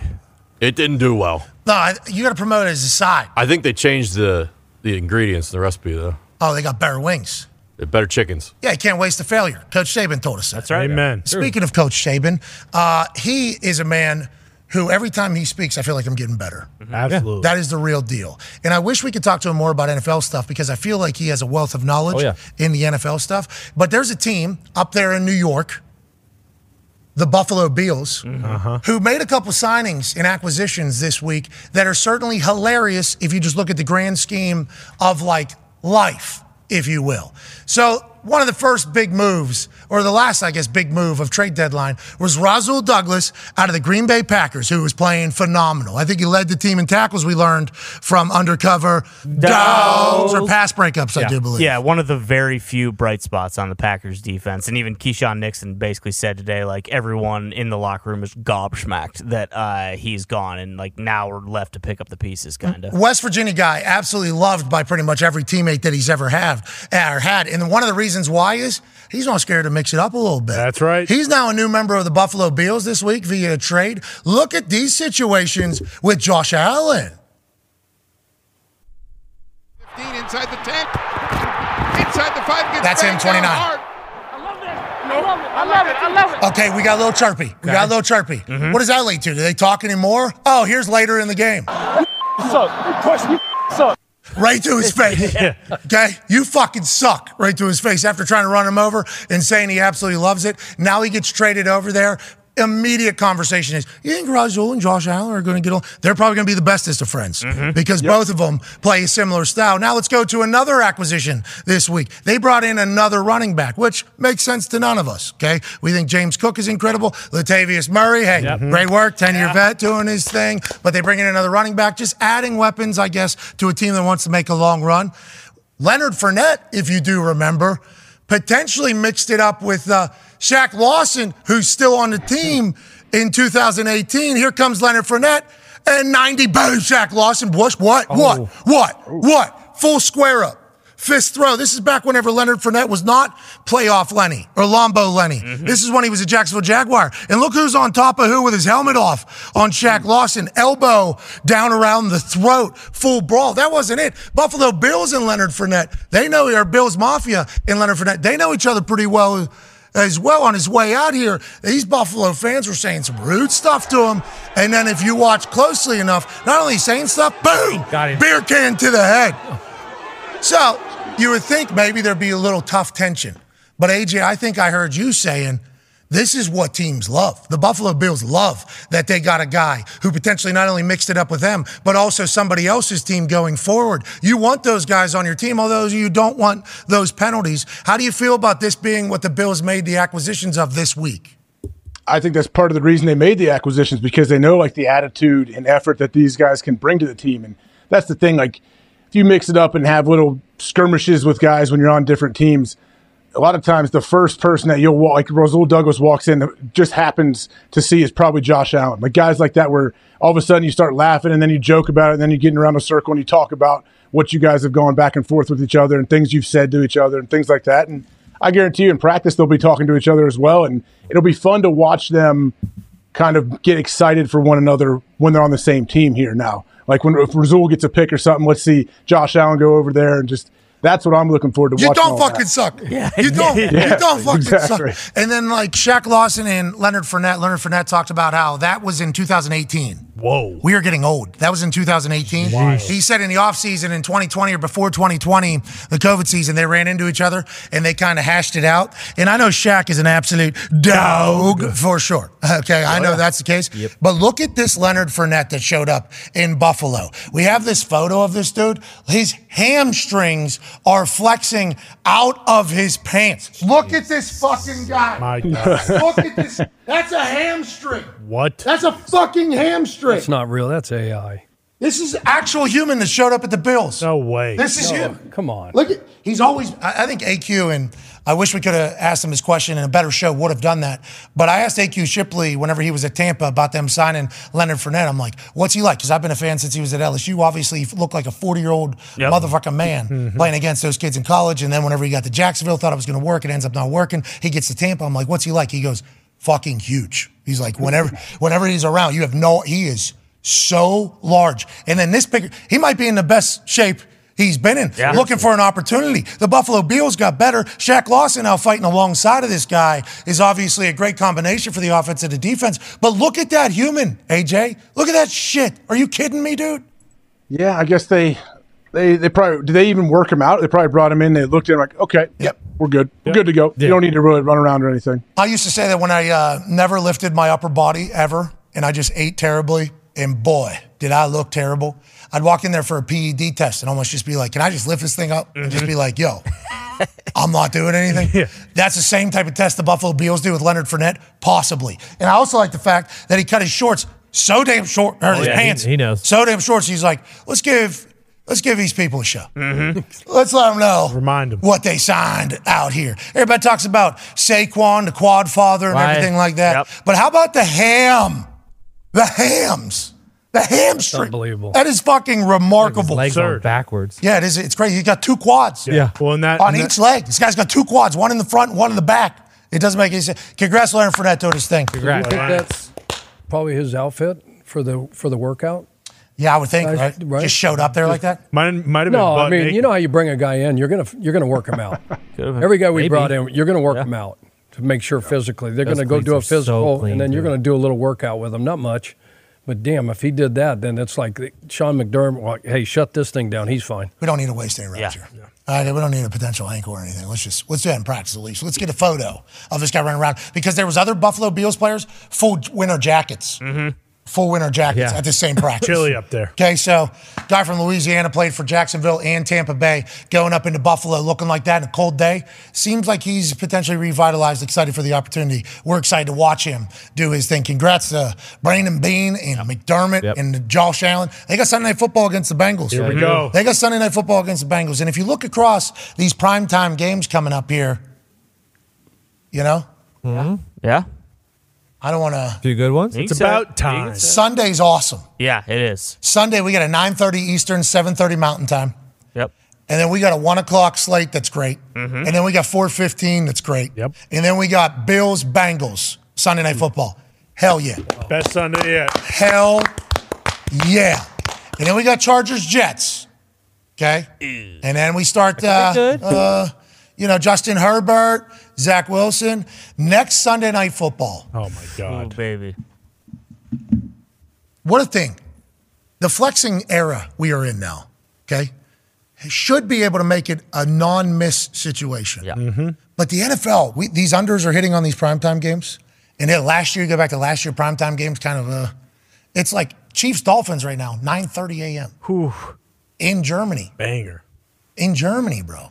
And I know, like, Stephen A. did an entire speech about how that needs to be in America and everything like that. I do appreciate the fact that they're growing the game and they're putting good games over there. I think that's awesome. I think it's good business. I think it's smart. And I think Germany is an incredible fan base that warrants a type of game like this game. But with that being said, that game needs to be prime. That game's not Chiefs Dolphins at this stage of the season with where they're at, with what just happened with Patrick Mahomes last game and everything like that, and where the Dolphins are being the greatest show on turf times 10. It's like we need to not put it at night in Germany. I don't care. Yeah. And I apologize to the Guten Tag becomes Guten Morning because of the time zone difference, but it's like there is a couple of these situations where we wonder how the games are where they are, and it's like maybe the overs start hitting a little bit more if we get the home run games every single time in these prime time AJ Hawk. Yeah, so what is the over-under for this one in Germany? Do we know? That's a great question. 49. That's a great question. Take the over. If the weather's decent, take the over. 50.5. 50. There it is. That's a big number. I mean, wouldn't you think over? Yes. Both of their teams, I believe, have, the highest average overs? Yeah. As long as it's not like sloppy, terrible conditions, I'll take the over. And Germany is that the vibes in that stadium are going to be high. I mean, these are two. I think these two teams, a lot of superstars. KC's been struggling though. They haven't scored a lot of points. They only 9 last week. They're actually an under team. And I know he was sick. Very sick. Very sick. He had a flu. Very sick. Very sick. Incredibly sick. I mean, deathbed. Yeah. Well, he survived. So. Yeah. But he showed up gritty. Gritty ass dude. For his team. Yeah, they haven't been scoring a lot. But I think, listen to this, Miami primetime Dolphins game. Playing better defense now. They're getting better. In that, you think it's going to feel like a special game, like a bowl game because they're in Germany and maybe we see the best of the Chiefs or no? Hey, who went early? Miami went early, right? Yeah. They've been there a week. You heard McDaniel. He's popping jokes off. I'm sold on. I mean, you're 100% in on the fact because we had an international difference. Come be a part of another team. Hey, you want to go on Thursday? Hell no. Want to go on Tuesday? Monday. Let's get more days over there. As soon as we finish playing the last game, get your bag loaded up and get your ass on the plane. Let's do a bowl week out there. We're going. How come? What do you think the biggest benefit is? Adjustment. To what? Everything? The clock, the body clock. You remember how bad we felt? Yeah, I do. I absolutely it was gross. Yeah, I mean, I got fucked by Walt Anderson in that game, so I have a different opinion by that. He put kicking. He did a nice job on TV. Yeah, that was a little drop in. Yeah, they look good. Yeah, but also, that's the first time they've ever done that, right? In a primetime game where they tried to nip in the butt the narrative of a call directly from headquarters. And Walt Anderson put K-ball 7 in that game. You're not supposed to do that. The explanation, what'd you think of the explanation? So that's going to be interesting because if this is going to become a thing, I think we appreciate that because John Perry was the complete opposite of what Walt Anderson said. So the official expert on the TV, right, who's given us or some people opinions or narratives potentially about how it's going, was the complete opposite of what the NFL in New York was, which I think was the same exact problem that happened with the pass interference review with the execution of it all, where everybody on earth saw one thing, and then the New York office saw something different. I'm not saying that's the case on Monday, but I am saying if he's going to continue to come out and talk, they might show their ass a little bit. But also on the other side, it might make it a lot better for us all to understand why these decisions are going the way they are. Accountability, standpoint, coming out and trying to explain yourself and teach public, hey, this is what we saw. This is the letter of the law. Hey, receiver vicinity. That's the way it goes. That's what the book says. So you know what he said? Yes. You know the ref- receiver in the vicinity. That's why they should have the same opinion, right? The official, the everybody should have the same opinion, right? Like, shouldn't they be the same then? They work for different people. John Perry works for Network. Walt Anderson works for NFL. Commissioner, owners. Like, who would be the people that'd be like, hey, we suck? Is that the owners saying that to Walt Anderson, to the refs, or commissioner? How's that get handled, do you think? Commissioner? You don't know? What do you think? Well, you tell me. You actually know. Yeah. Sounds like you I would assume Roger is his back boss. and forth. What's that? I would assume Roger is his boss. Okay, so Walt Anderson, he answers to Raj. So whenever he drops, so Raj had to come up with the idea of Walt Anderson dropping into these games, or if he's going to continue to drop into these games? They've done it before in the past. Have they? They've done these things before. I know, like on Telemundo, is it? On Telemundo. Like Al would get on there. Chuck. Al would get on there and talk in Spanish. I think and relay stuff. It was Alberto awesome. Riveron on Yes, sir. Telemundo. Okay, so we need that. Okay, so if he could do that in English too, that'd be great on our games. And I think it is tough though, because if they're wrong, if we all see football differently than the head officials, at least we learn that information then. At least we know, like, hey, the way they're viewing it is different than how we're all viewing it. That's why we're all upset all the time. That'd be a good piece of information to learn, AJ. I think people would appreciate that. Oh, okay, well, maybe I was looking at it wrong. I didn't really exactly know the rules. That's all you got to do. Bingo. Yeah. Bingo. And then also, well, that's a horseshit way to break down that letter of the law. Exactly. Your interpretation of that particular rule we think is wrong, but at least we know that that's why the call is being made. Right? Yeah, I mean, yeah, but I think to Connor's point too, though, like if the first time he's popping up there, and it's like we're supposed to we don't hear from Walt Anderson hardly ever. I mean, Telemundo, sure, but like the first time he's coming on, and the guy who is the rules czar, and he's supposed to know everything about everything. They have two different interpretations and opinions of what the hell's going on. It's like, well, what the fuck are we doing here?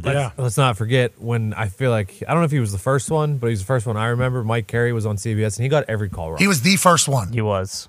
I see He this struggled. one. He struggled a bit. Bad. He was the first guy, which I think I'm happy that they powered through that potential. Oh, this is not good. This is not good. Yeah. Because I do believe, like Gene Steratore. Yeah. He's awesome.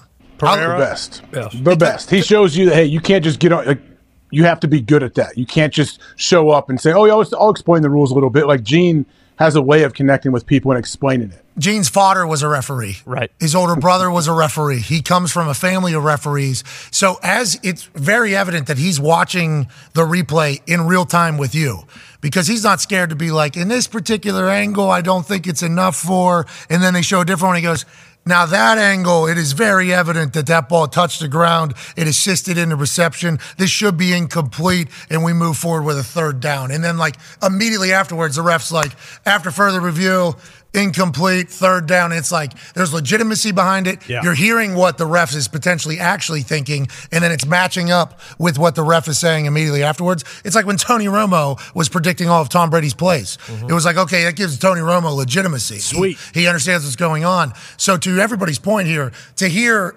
like the ref think one thing, the expert think one thing, and then the people actually doing it think it completely different. It's like, oh my God, we're never going to figure this out. So they got to get on. Everybody's got to be aligned. Yeah. Everybody's got to be aligned. Exactly. We need that for the good of the game. Everybody's got to be aligned. Well, and Gene, too, like it was refreshing because I think it was during the Packers-Broncos game with the Kareem Jackson thing when he basically said, like, no, this is, I don't know if he called for him to be ejected, but he basically agreed with it. And then on Tuesday, something came out and he tweeted out, like, hey, a big part of this is, hand up, I was wrong. Like, this was the wrong interpretation of the rule. Yeah. I was not correct. Human. You never hear that from referees, ever. So, like, that was pretty You talking about the refreshing. fair catch thing that happened? Well, I mean, I wasn't. Now I'm thinking about it, sure. But, I mean, when we talk about it, the only time you ever hear about this is they do the reporter pool after the game that's never made public and no one ever hears anything. So it's like, if these guys do make a mistake, you never hear about it unless they have a Twitter account and are saying on a Tuesday or a Wednesday, yeah, I fucked up. I made the wrong call. Tough job. Very tough. Tough job. Don't want to do it. No. Not meant for it. But there are people out there that want to do it and are that meant goes for a long it. way, though. What's that? Goes a lot for the come out and be accountable and say, Yeah, hey, look, absolutely. we made, and that's not that hard. Human. Because we're all human, and we would all appreciate that. Okay, and you actually feel better. I mean, goddamn, I hate it for this dude. He's catching all this. I mean, we're human, and we all know how hard this game is to Yeah, there's going to be officiate people that hate real-time. him regardless. Right, of course. Or her. There's going to be people that hate him or her regardless. And because of this, 2023 and everything that's going on around football, that's why, But there will be people like us that'll say, now, the ref said afterwards that they were looking at this. It was clearly that. But we move forward. It kind of does give them a little bit more of a baby face, at least get to explain themselves a little bit. Well, and the other thing with Riveron, we didn't find out that they were operating on a different set of standards for a pass interference when they try to do the whole review thing for that. It's as long as they're transparent and they tell us what they're looking for or what they missed, then it kind of wipes away at least a lot of the problems where we just assume if someone screws up on Sunday, nothing will be said, and then they're refereeing another game on Sunday. With Gene doing that, that does kind of create the transparency that we've been looking for. We need Gene back on the field. We do. Yeah. Or on every single television. No chance. He needs to be the Walt Anderson. Yeah, he should be popping into games. He needs to be, Yeah. They got the job. We just learned it. He's got the best job in the world. Yeah, but can't the NFL pay him? Triple it. Whatever it is, and he be the voice? No, not making enough money. Pay a guy like that. Yeah. That's another problem. I mean, there's definitely not enough resources and funds to go around. No, every network seems to find it. Yeah. And they're all doing. Those guys are so good and done it for so long, and those guys retire and they go to John Perry, Gene. Pereira. I can't believe Hockey League's not up there, to be honest with you. Yeah, I know. There had to be a massive. Probably their goal. Don't you think some young refs, that might be their end goal? Okay, I'm going to get in here. I'm going to be good for 5 or 6 years. Maybe I'll get really jacked, so I kind of set myself apart, and I hope to get hired by one of these networks. Yeah, I'd assume that there's definitely a thought, especially with Amazon's doing games now. Apple's probably going to get in there. Right. Google's going to get in there. I mean, there's going to be more jobs open up. College ball, there's different, there's a lot of opportunity there because that has become a staple of watching football games because the technology we have is so much better than just the regular ass So there's always going to be question marks, especially with plays. And that's another thing we got to remember whenever we're, saying things about these refs. Yeah, of course. The things that happen in football are absurd. Like a ball being fumbled, 1/100th of a centimeter away from the goal line. Is it a game-winning touchdown or a devastating touchback? Did it come out? And then you got a ref who's maybe 56 years old running down. I don't think calling a touchback, booed out of the stadium. Booed out of the stadium, and then they watch it on replay, and it's maybe, maybe not. So it's we got to adapt both of those things.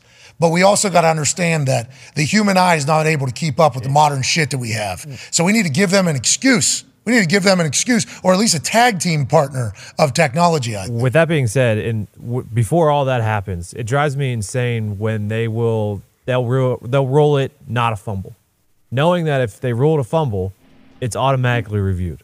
Just if you have any slight of any doubt, don't blow it dead. Don't blow it dead. Correct. Right? Yeah, but that That's just the happened with biggest the thing is Raiders, where it was clearly not a fumble, but they couldn't overturn it because there's no angle of Reynolds on the ground. And then there's some we don't have a direct shot over. Yes. Somehow the first down marker. Well, so that's the thing. Nuts. Bill Belichick talked about that ad nauseum. That a 1 o'clock game between two and 5 teams, two and 6 teams, right? There's 8 cameras. So there's the truck feeds, you don't get the shots, and then you go to a primetime game and there's 36 cameras. Why not put enough cameras in every? We've got enough technology, we got enough funds and everything to equip every single stadium, so we have every shot, we have every angle, we have every view. Yeah, sounds like an easy answer. They also already have a fucking microchip in the ball they're not using. Like, we just found that out. I get they have the technology. They're choosing not to fucking use it. Like, there's the microchip was certainly a wild development. Yeah. Did you guys know when Jets went to spike that ball that the guy was just going to tap it and get the hell out of the way? No, so he did tap it, you're saying? Yeah. Okay, and then he got to that's good. That's all he has to do is set the ball. That's it. So players can put the ball down after a catch, and then So the rest if it lines up, the if it receiver lines up. brought it to the center. The center was a backup center. You guys talked about it. Did an amazing job. Put the thing down. Actually looked at the line of scrimmage. Looked at the line judge and saw where the line judge came up and stopped and put it right on him. So great coaching by the staff over there. Saul and the boys put it right on. So the guy came up, took a quick peek tap, and then got it. And you got to remember the guy on the side who's checking whether or not the ball's right could just easily tell old buddy running down there, ball's good or whatever. And they're going to use better judgment in those situations where like that ain't going to matter where they move that now moving forward. Hey, hold on now. That's a question. The one they kicked the ball. You saw that obviously, where the ball was set on, I forget what it was. It was on a line, and then the ref just kind of kicks it back like a half yard, or like moves it back. Baltimore, I think. Arizona, Baltimore. Oh, yeah. Yeah, just kind of kicks it back. Ball number 196 there has been broken in by Josh Dobbs now of the Minnesota Vikings. Just, what's that? I'll just move it. All right, let's move it back there. Yeah, how does that happen? Yeah, well, also, that's being told to him through his earpiece, we assume? Absolutely. But that looks terrible. Like somebody's got to Well, got to say, hey, we have just been told. They're working on it. That this ball is actually a half a yard behind this spot. Ladies and gentlemen, first down the other way for the Baltimore Ravens. It's like, that's just a conversation that I think should take place, because once this video hits the internet and somebody just puts a narrative behind it, they're not even hiding it anymore. Yeah. They're not even doing it. Boom, it's gone. And that's just the way the world is. You can hate it. You can say that's not right, but it's just reality. Hopefully we'll be able to figure it all out in the next couple of years, because it gets loud for these. And I think all we're trying to do is make these refs' lives better. Yeah. You know what I mean? And the game. And the game. Game, experience. Yes. Refs' lives. Bye. Fans' lives. Absolute gamblers. Gamblers' lives. Yeah. Everybody's lives. Let's Just gotta, we gotta put out fires before they start. Right. You guys had Bettman on, Gary. That was a fascinating conversation you guys had with him. Unbelievable. He's pretty good, huh? Yeah, I loved him. Do they have full time? I think so. In hockey? I think they're like a part of hockey. I mean, They those used to, guys, I don't yeah. know. They used Yeah. to do like a 4-day combine. Like I know in 2019 they used to have like a 4-day referee combine. Well, they have the biggest physical toll of any ref ever. Like, you have to be an elite skater, and you have to be able to dodge pucks coming at your head. Yeah. Yeah. Well, and there's hockey games every night of the week. Well, maybe an NFL ref, you should have to be an elite runner. Well, we agree. Like, that's what we're thinking. Like, Yeah. full time would do that. They'd have a team. They'd probably have a coach. They'd probably have a different Strength coach. everything. Yeah. And it's like year round now. We're going Weigh-ins. Just like Pipeline. teams have weigh-ins. You think they're cutting weight on Wednesday night, you think? Chip Kelly urine analysis. Yep. Are there 3 on the ice? Yeah, 2 referees and 2 linesmen. completely wrong. Thank you. 4 of them. Completely wrong. They're right there. They're awesome, though. They have a feel for the game. And I think, like, a feel for the game comes from being full-time and working a lot. It's like with the NFL refs, if they're full-time and they're fully committed and they're working, they can even have practice. Listen to this. Yes. They could have fucking practice. Yeah. Ain't that crazy? They could have practice where you have a team just show up. Like, I think it was broadcasted, South Carolina's coach, Don Staley. Is Don Staley? Oh, yeah. They have a men's team that plays against the women's basketball team. That field that plays, does the whole thing. Yeah, they wear highlighters. It became a big conversation piece that it takes place. But I think it happens literally everywhere and has been happening for a very long time. You could piece together 2 teams to play a little bit and set up some situations. 3rd and goal. All right, we got this going on. They can really get better. I think they could actually get better at the Everybody gets ready with reps. Just more reps. You're only going to get better with the more reps you see. Yeah, craft. You just kind of like commit to your craft a little bit. Let's do that. Is officiating hockey much easier than it is from a rule standpoint? Or is it than I don't know. National It Football seems League? impossible. Is there Yeah, as many? like last Feels night, like they're all hard.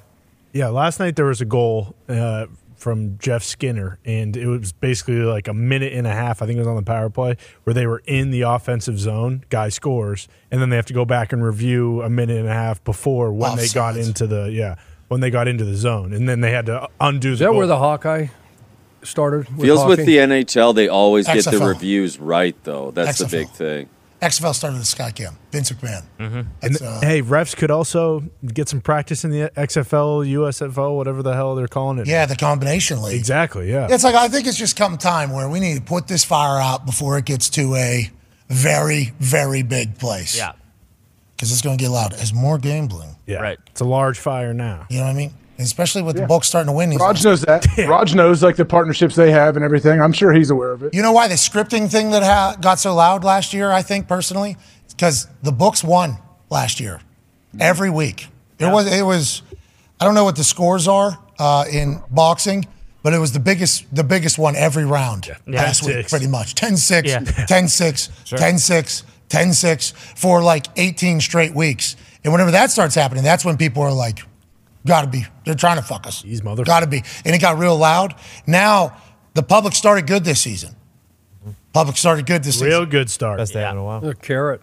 Starting to get cold. Right. Big time. So you know what's coming then. If we just go off the analysis from last season when everybody was losing, it is going to start getting loud again. And we have faith in the refs. We appreciate them. But we need to nip that one quickly and get that thing figured out so it at least feels like we're all in. Speaking of being all in, ladies and gentlemen, it is time. Here we go. We've been able to make money off of this particular segment 6 times out of the last 8 weeks.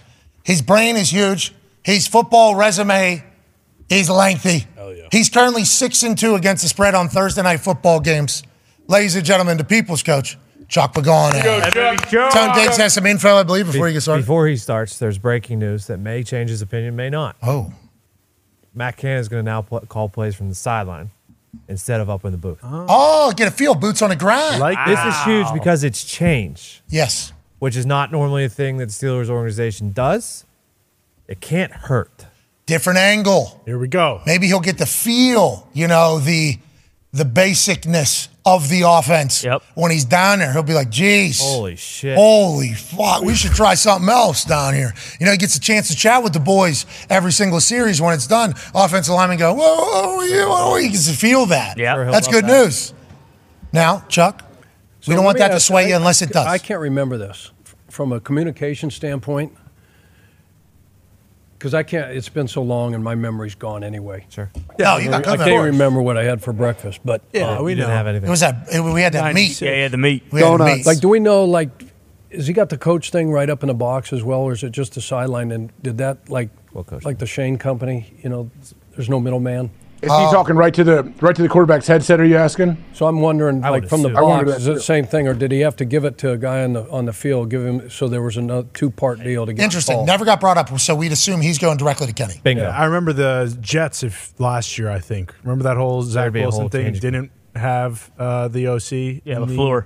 LaFleur in the box, and then Mike White had him on the field or something like that, but they were still talking to the quarterback. Yeah, we're assuming it's directly to. It's an adjustment thing because San Fran's doing the same thing. They're on their bye week, right? And they've talked about bringing Chris or Steve Wilkes out of the box and put him on the field. Has he always been down there? Is it a preference thing? No, he's been up the whole time. And they talked about, hey, being with the guys, the communication, the relationships, the eye to eye, right from instead of just on a phone or whatever. Building that whole deal. Sounds like you're a big fan of on-field. Sounds like you're a bigger fan of that. I think you just have a better pulse of what's going on. You can see somebody. Like when we were coaching in 2020, and we had masks on, and I was in the gym, and I was 1,000 yards away from the defense, and like you don't know if they're picking up what you're putting down. Is the message hitting home today? I have no idea. All I see is the same face. There's 50 it was hard enough we were in a meeting room like this, and but let alone if guy's 50 yards away. Yeah, I couldn't even fathom. And you're on a headset, and they're looking at big screen TV. It was a nightmare. Hey, way to do it though. Yeah. Played football. Played football. Good work. Had to do it. Played football. Yeah. But it is interesting that, because I would feel like those moments of, is this guy feeling it today? Is he in a good mood today? Just like we talked about earlier whenever Saban said, it depends on the cats too. Like whether or not you're making these analytical decisions or not. Is this guy, because there are guys that have bad days. Mm-hmm.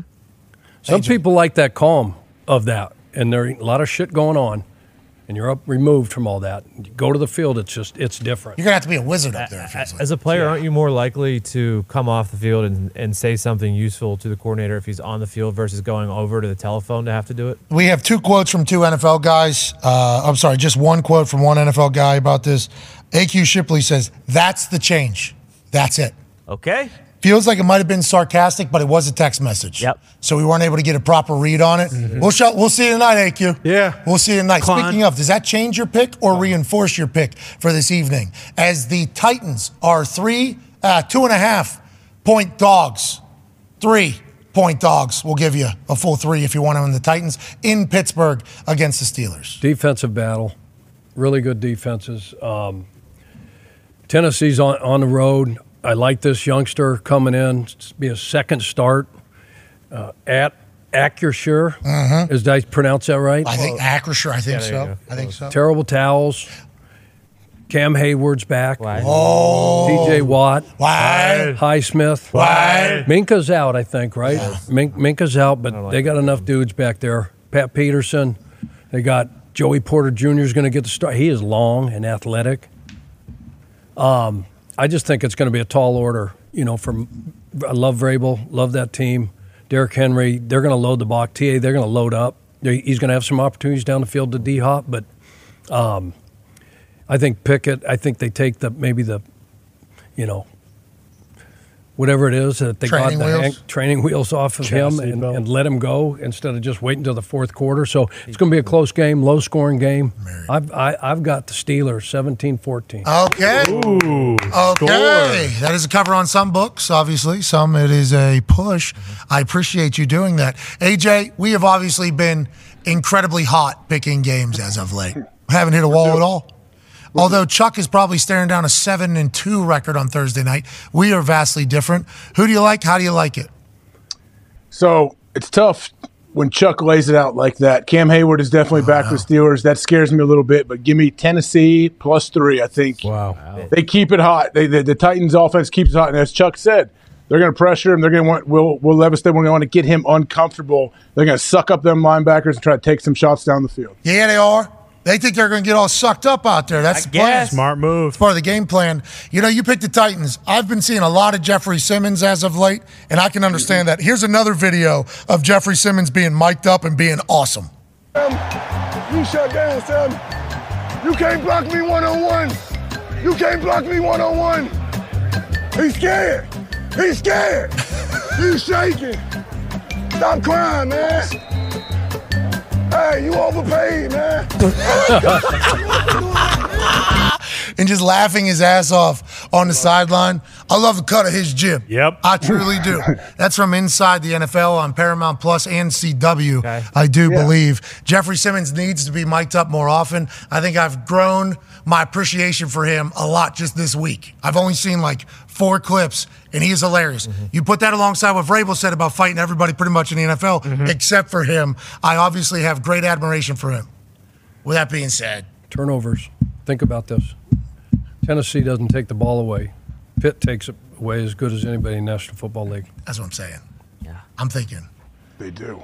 Oh, mama, and Renegade. Long of the law. I think Steelers. Hey, man, is running down from the valley that I don't have very long. Hell yeah. You're going to know real early. What? What are you talking If the about? Steelers go run, pass, first drive, okay?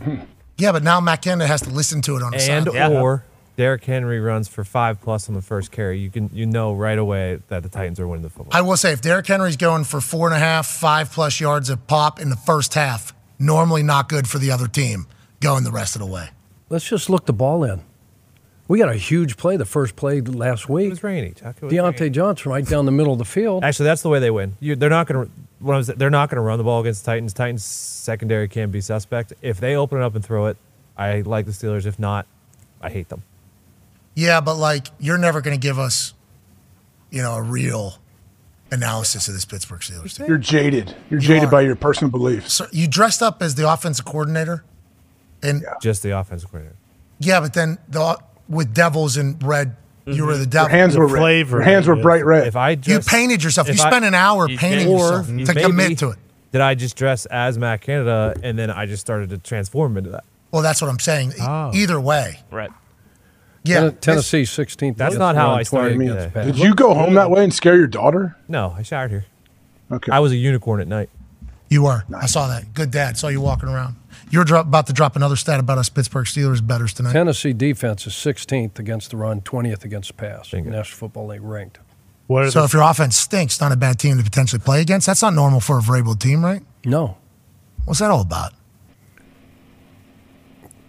I don't know. Rabes gets the boys going on Thursdays, though. Rabes can get them going for Thursday.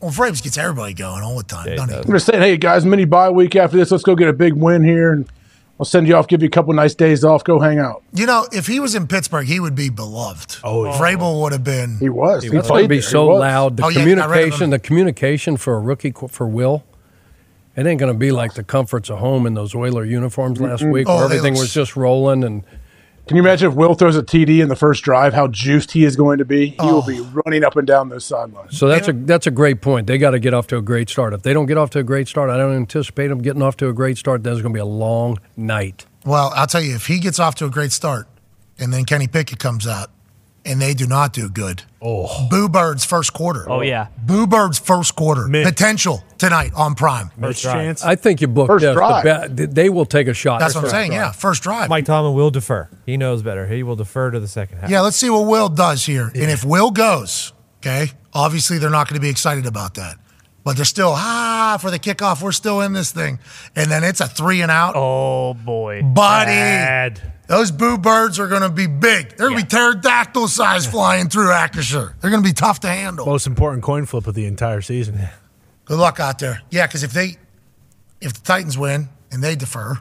Bingo. And Steelers get the ball. Actually, it'd be smart if Tomlin just then, because you get to choose, he'd just kick off both halves. There has been a team that has done that, right? Accidentally, yeah. Yeah, a team that has. Guess where the turnovers are going to take place this time for the Steelers? Plus territory. Advantageous. They're not even going to try. If they go for it, like if Will Levis throws them a ball and they're in their red zone, they're just going to bat it down. We don't want turnovers there, okay? Don't be so dramatic. Yep, you're right. That's not what he meant, AJ. That's how these guys took that fucking thing. That's how they took the press conference. I would love to just live inside Tone's brain for a little bit, how he interprets all this. There's a couple people here. It used to be more positive. No. When? Not when I've known you. A couple weeks ago. Tone, look at you. Preseason, yeah. I mean, that's a lot of work, Tone. Hey, you know what? Tonight's the night where the devil in Matt Canada dies. That's right. Yes. He's going down his sideline. He's going to have his best game. Hell yeah. And every single play is going to end with a first down. That's another first down. The other thing is he twirling the towel tonight? I heard he's the guy. Yes. The high school ref is first down. Him and Billy Gardell, yeah. Yeah, that's awesome news. I'm happy to hear that. What are you saying, Nick? I was going to say the other thing to watch is Kenny's ribs. That was obviously what was potentially going to hold him out of the game. He says he's going to play, but is he going to be able to push the ball at all down the field? He claimed it was a little tough to get some velocity on the ball. No, I don't like that. He came out and said that? What the hell? Don't let Jeffrey Simmons fall on him. He's playing possum. It's just a pain tolerance kind of thing, he said. Playing possum. Playing possum. And I've been picking like shit as of late, so I think that means that the Titans are probably going to do their thing this evening, although I am right on the side of a guy who's gotten a lot right, but it's like, this feels like the Steelers got no shot. You know, just like but Cam Hayward coming back's a big deal. Yeah, and the Titans stink on the road, so that's my only And TJ Watt's a game changer. Yeah. And Highsmith's a dog. JJ's there. Second gassing him up with the towel. JJ Watt's in the building. It's going to have to be a Highsmith because I bet they do the Myles Garrett thing that they did. Oh, yeah, the TJ. Potential delay of games tonight. Yeah, take the over. With TJ Watt bouncing back and forth and them trying to figure out who's going to block like what's happened. Good call there. That was a good memory because that is what Vrabel and the boys do. Yeah, I'm just hoping that TJ Watt's like crossing people up in the secondary, just kind of going back and forth, but we'll see. He just runs through people. There's a clip of him putting his hand to the side of a guy's face and just throwing a 350-pounder pretty much with like a jab. Holy shit. He's superhuman. And I think tonight we're going to get a TJ Watt show. Do we know if it's offense or defense getting introed? The offense is Cam's not coming getting back. introed. It's got to be Cam coming back, defense, yeah. You're right. And it's prime time. And Tomlin just got done saying, yeah, we got picks, but they weren't scores. The offense hasn't been introed TJ will let him since come Saban last, retired. right? No. AJ? Whoa. No. Whoa, AJ. Jeez. Oof. What? He's talking about coming last out of the tunnel. I know. Yeah, I just figured TJ, that was kind of his spot. What's your problem? What's your problem? It's not my problem. Boy, get out of the gutter. Did you? Hey, listen, I'm just telling you. I don't know what you guys are. I'm just talking strictly intros. Who's coming first, do you think? Sog or Biscuit? I guess you never know. You That's tough. I don't know, man. Don't you always Where do you want to be? All right. First? I think, like, normally it's the young, that is how they kind of, but TJ Watt has come last every single time. Yep. He's coming last. Yeah, I think so. He's a vet. Definitely. Yeah, but Definitely. Cam Hayward coming back, he is like Pittsburgh. You know what I mean? Yeah, it's TJ. They should come out That place is going to go crazy. Ooh, arm in arm. Come out. Oh, yeah. no. We're getting some We're news. coming together. We're getting some news. Sources are telling us offense tonight. Yeah. Probably get introed. No. So Canada will I'm be running changing- out I'm to the changing my sidelines. pick. Where while did we he's get doing this it. from? Hey, real deal. Where did we get this I don't know. We need to find out. I'd do it. That's I awesome. did with you guys. I'd bring the specialists. Dude, that was very kind of you. I mean, that was very, very nice of you. That had never happened before. Some great photos. I got Brooks. Yeah, great photos. Yeah. Great photos with the smoke going. I really He'd appreciate come in. I'd come in there and go, we're going specialists, and he'd be ready to go, and he'd got to go back to his locker. Let me go get my hat. jazzed up. Hey, let me wake him up. He's getting oiled up. Let me wake him up real quick. Extra spats. We got, what, 70,000 awesome. people in this place? It was Yeah, awesome. All right, let's do it. Yo. Had a good game afterwards, too. Could you imagine? That's the first time in my career I've ever been introed, except for senior night, I guess, at West Virginia. First time ever. Imagine I go out there, hit for a shank for 4 yards, get a kickoff out of bounds. Never again. This guy sucks. You sons of bitch. Now, I will say, you intro us. We had onside kick. I think I pulled outside of 5. It was big, best game I've ever had. So I appreciate you, Chuck. No big deal. Chuck, it is time now for you to win some people some money. Uh-oh. We've been chit-chatting about. Can we find out, though, seriously, if the Steelers are intro on the offense or defense by the end of this thing? I have an ask out. If the offense is coming out, just like Chuck said, I might be making the switch. I might be going over to the Titans. It's not final till we go off air, right? Our final Bingo, pick. bingo. We can go back to the mic. You know what I mean? Offense hasn't been introduced since Seven Lord knows retired. somebody likes to go back to the Is that real? Yeah, in his honor, the offense has not been introduced since he retired. Because I'm thinking that they alternate. Yeah. Just to kind of Could have sworn just kind of put any conversation. Like to every bed. other team. Tony, don't use your maybe voice. Yeah, and we were told that the defense was introed last game. So just From a good source? That means offense this game. which is what we're saying, which makes me believe who's come out last? Kenny's come out last? Knowledge. Probably 7. That would be awesome. Yeah. Is he going to run out? Is he going to run out? Pat, you always talk about how he runs out of time. Listen, if he has both those He's fully ankles casted, like he had for what, 13 of He his mumbles. 14 He NFL mumbles. seasons? Yep. I would. Okay, then the offense could get introduced. If it's like special consultant for the week, you know him, you love him, and he comes with this thing after Kenny Pickett, I would be so fucking jacked. I'd be all the way in. Matt Canada should get introduced last and him ride a Harley out. That's why he's going out. By the way, that's why Matt he's on Canada's the on the field. Yeah, Oh, because Okay, 7's back. and actually he's requesting, oh, mama. He said, don't save this for the fourth quarter. We need it now. I want it. Let me out here. Kenny does go last, is what I'm being told. University of Pittsburgh. Okay. Starting quarterback. I was told it has not been decided yet. Oh, whoa, whoa. This is a thing. All of a sudden, this is a thing. Wow. This is a big deal. Could you imagine not having TJ come out last out there? Can't do it with JJ in the building. Yeah, but we don't want to offend the offense already. We got things popping off. Maybe that's why Tomlin said that about the defense and about the special teams. Didn't say anything about the offense because he didn't want to break the news to him. And we're skipping your introductions. Yeah. Is Glorilla going tonight? She's a big fan. I hope. She's a big fan. She knows Coach Tomlin the way he operates. They're big fans of each other. Yep. She should run out like Lil Wayne did with the Packers. Oh, yeah, where he was wearing that red sweater. Yeah. Yeah. He looked like a 6-year-old. He's around a bunch of guys in full pads. It was a great day on the internet when that video. He's around guys in full pads. What do you want from him? And then he came out with the Colorado Buffaloes just a couple days before that. He did. Never forget Big Ben was 11-0 with that team.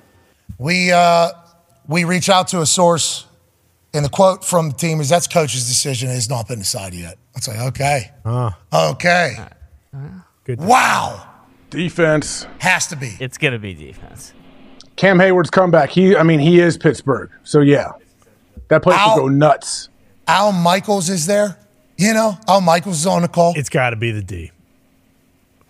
Give them the D. Now.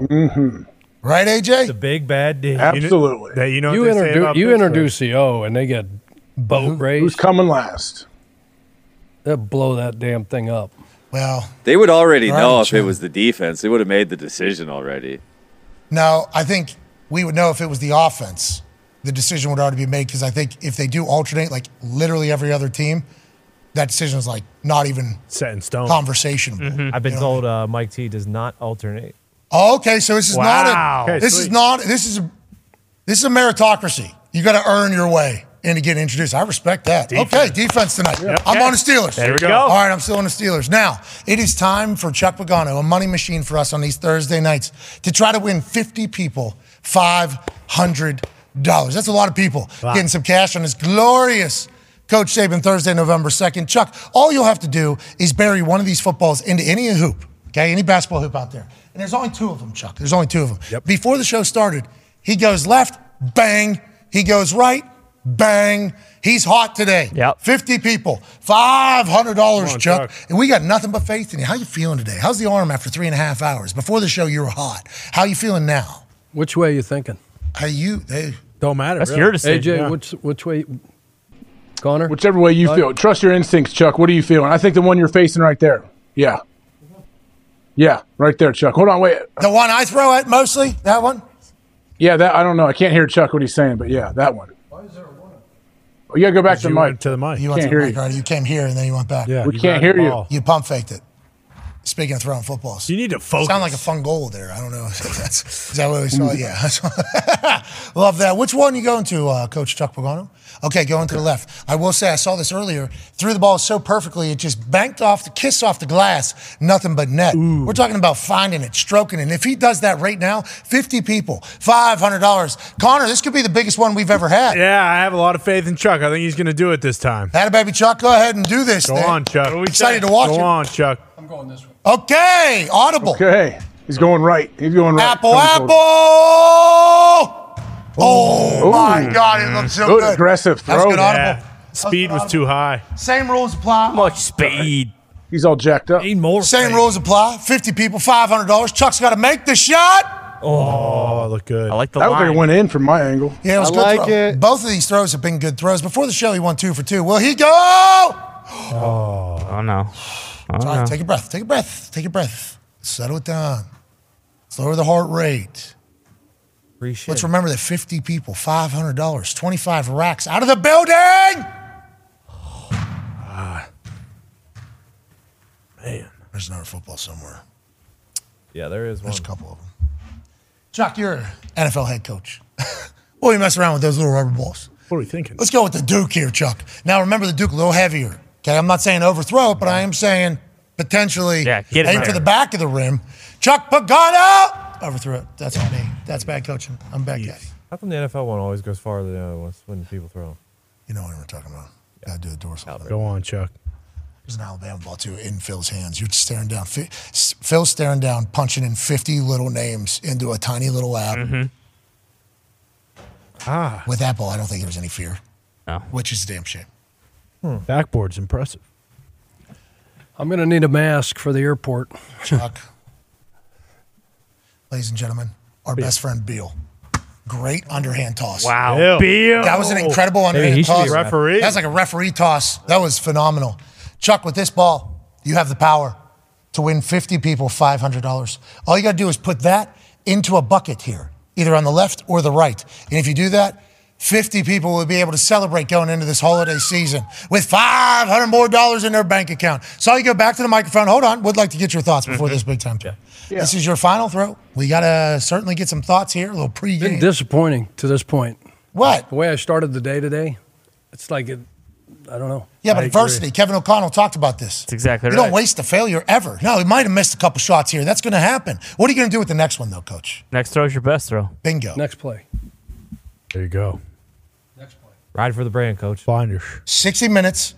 All you got. Tina. Don't judge. One play at a time. Don't judge. Don't judge.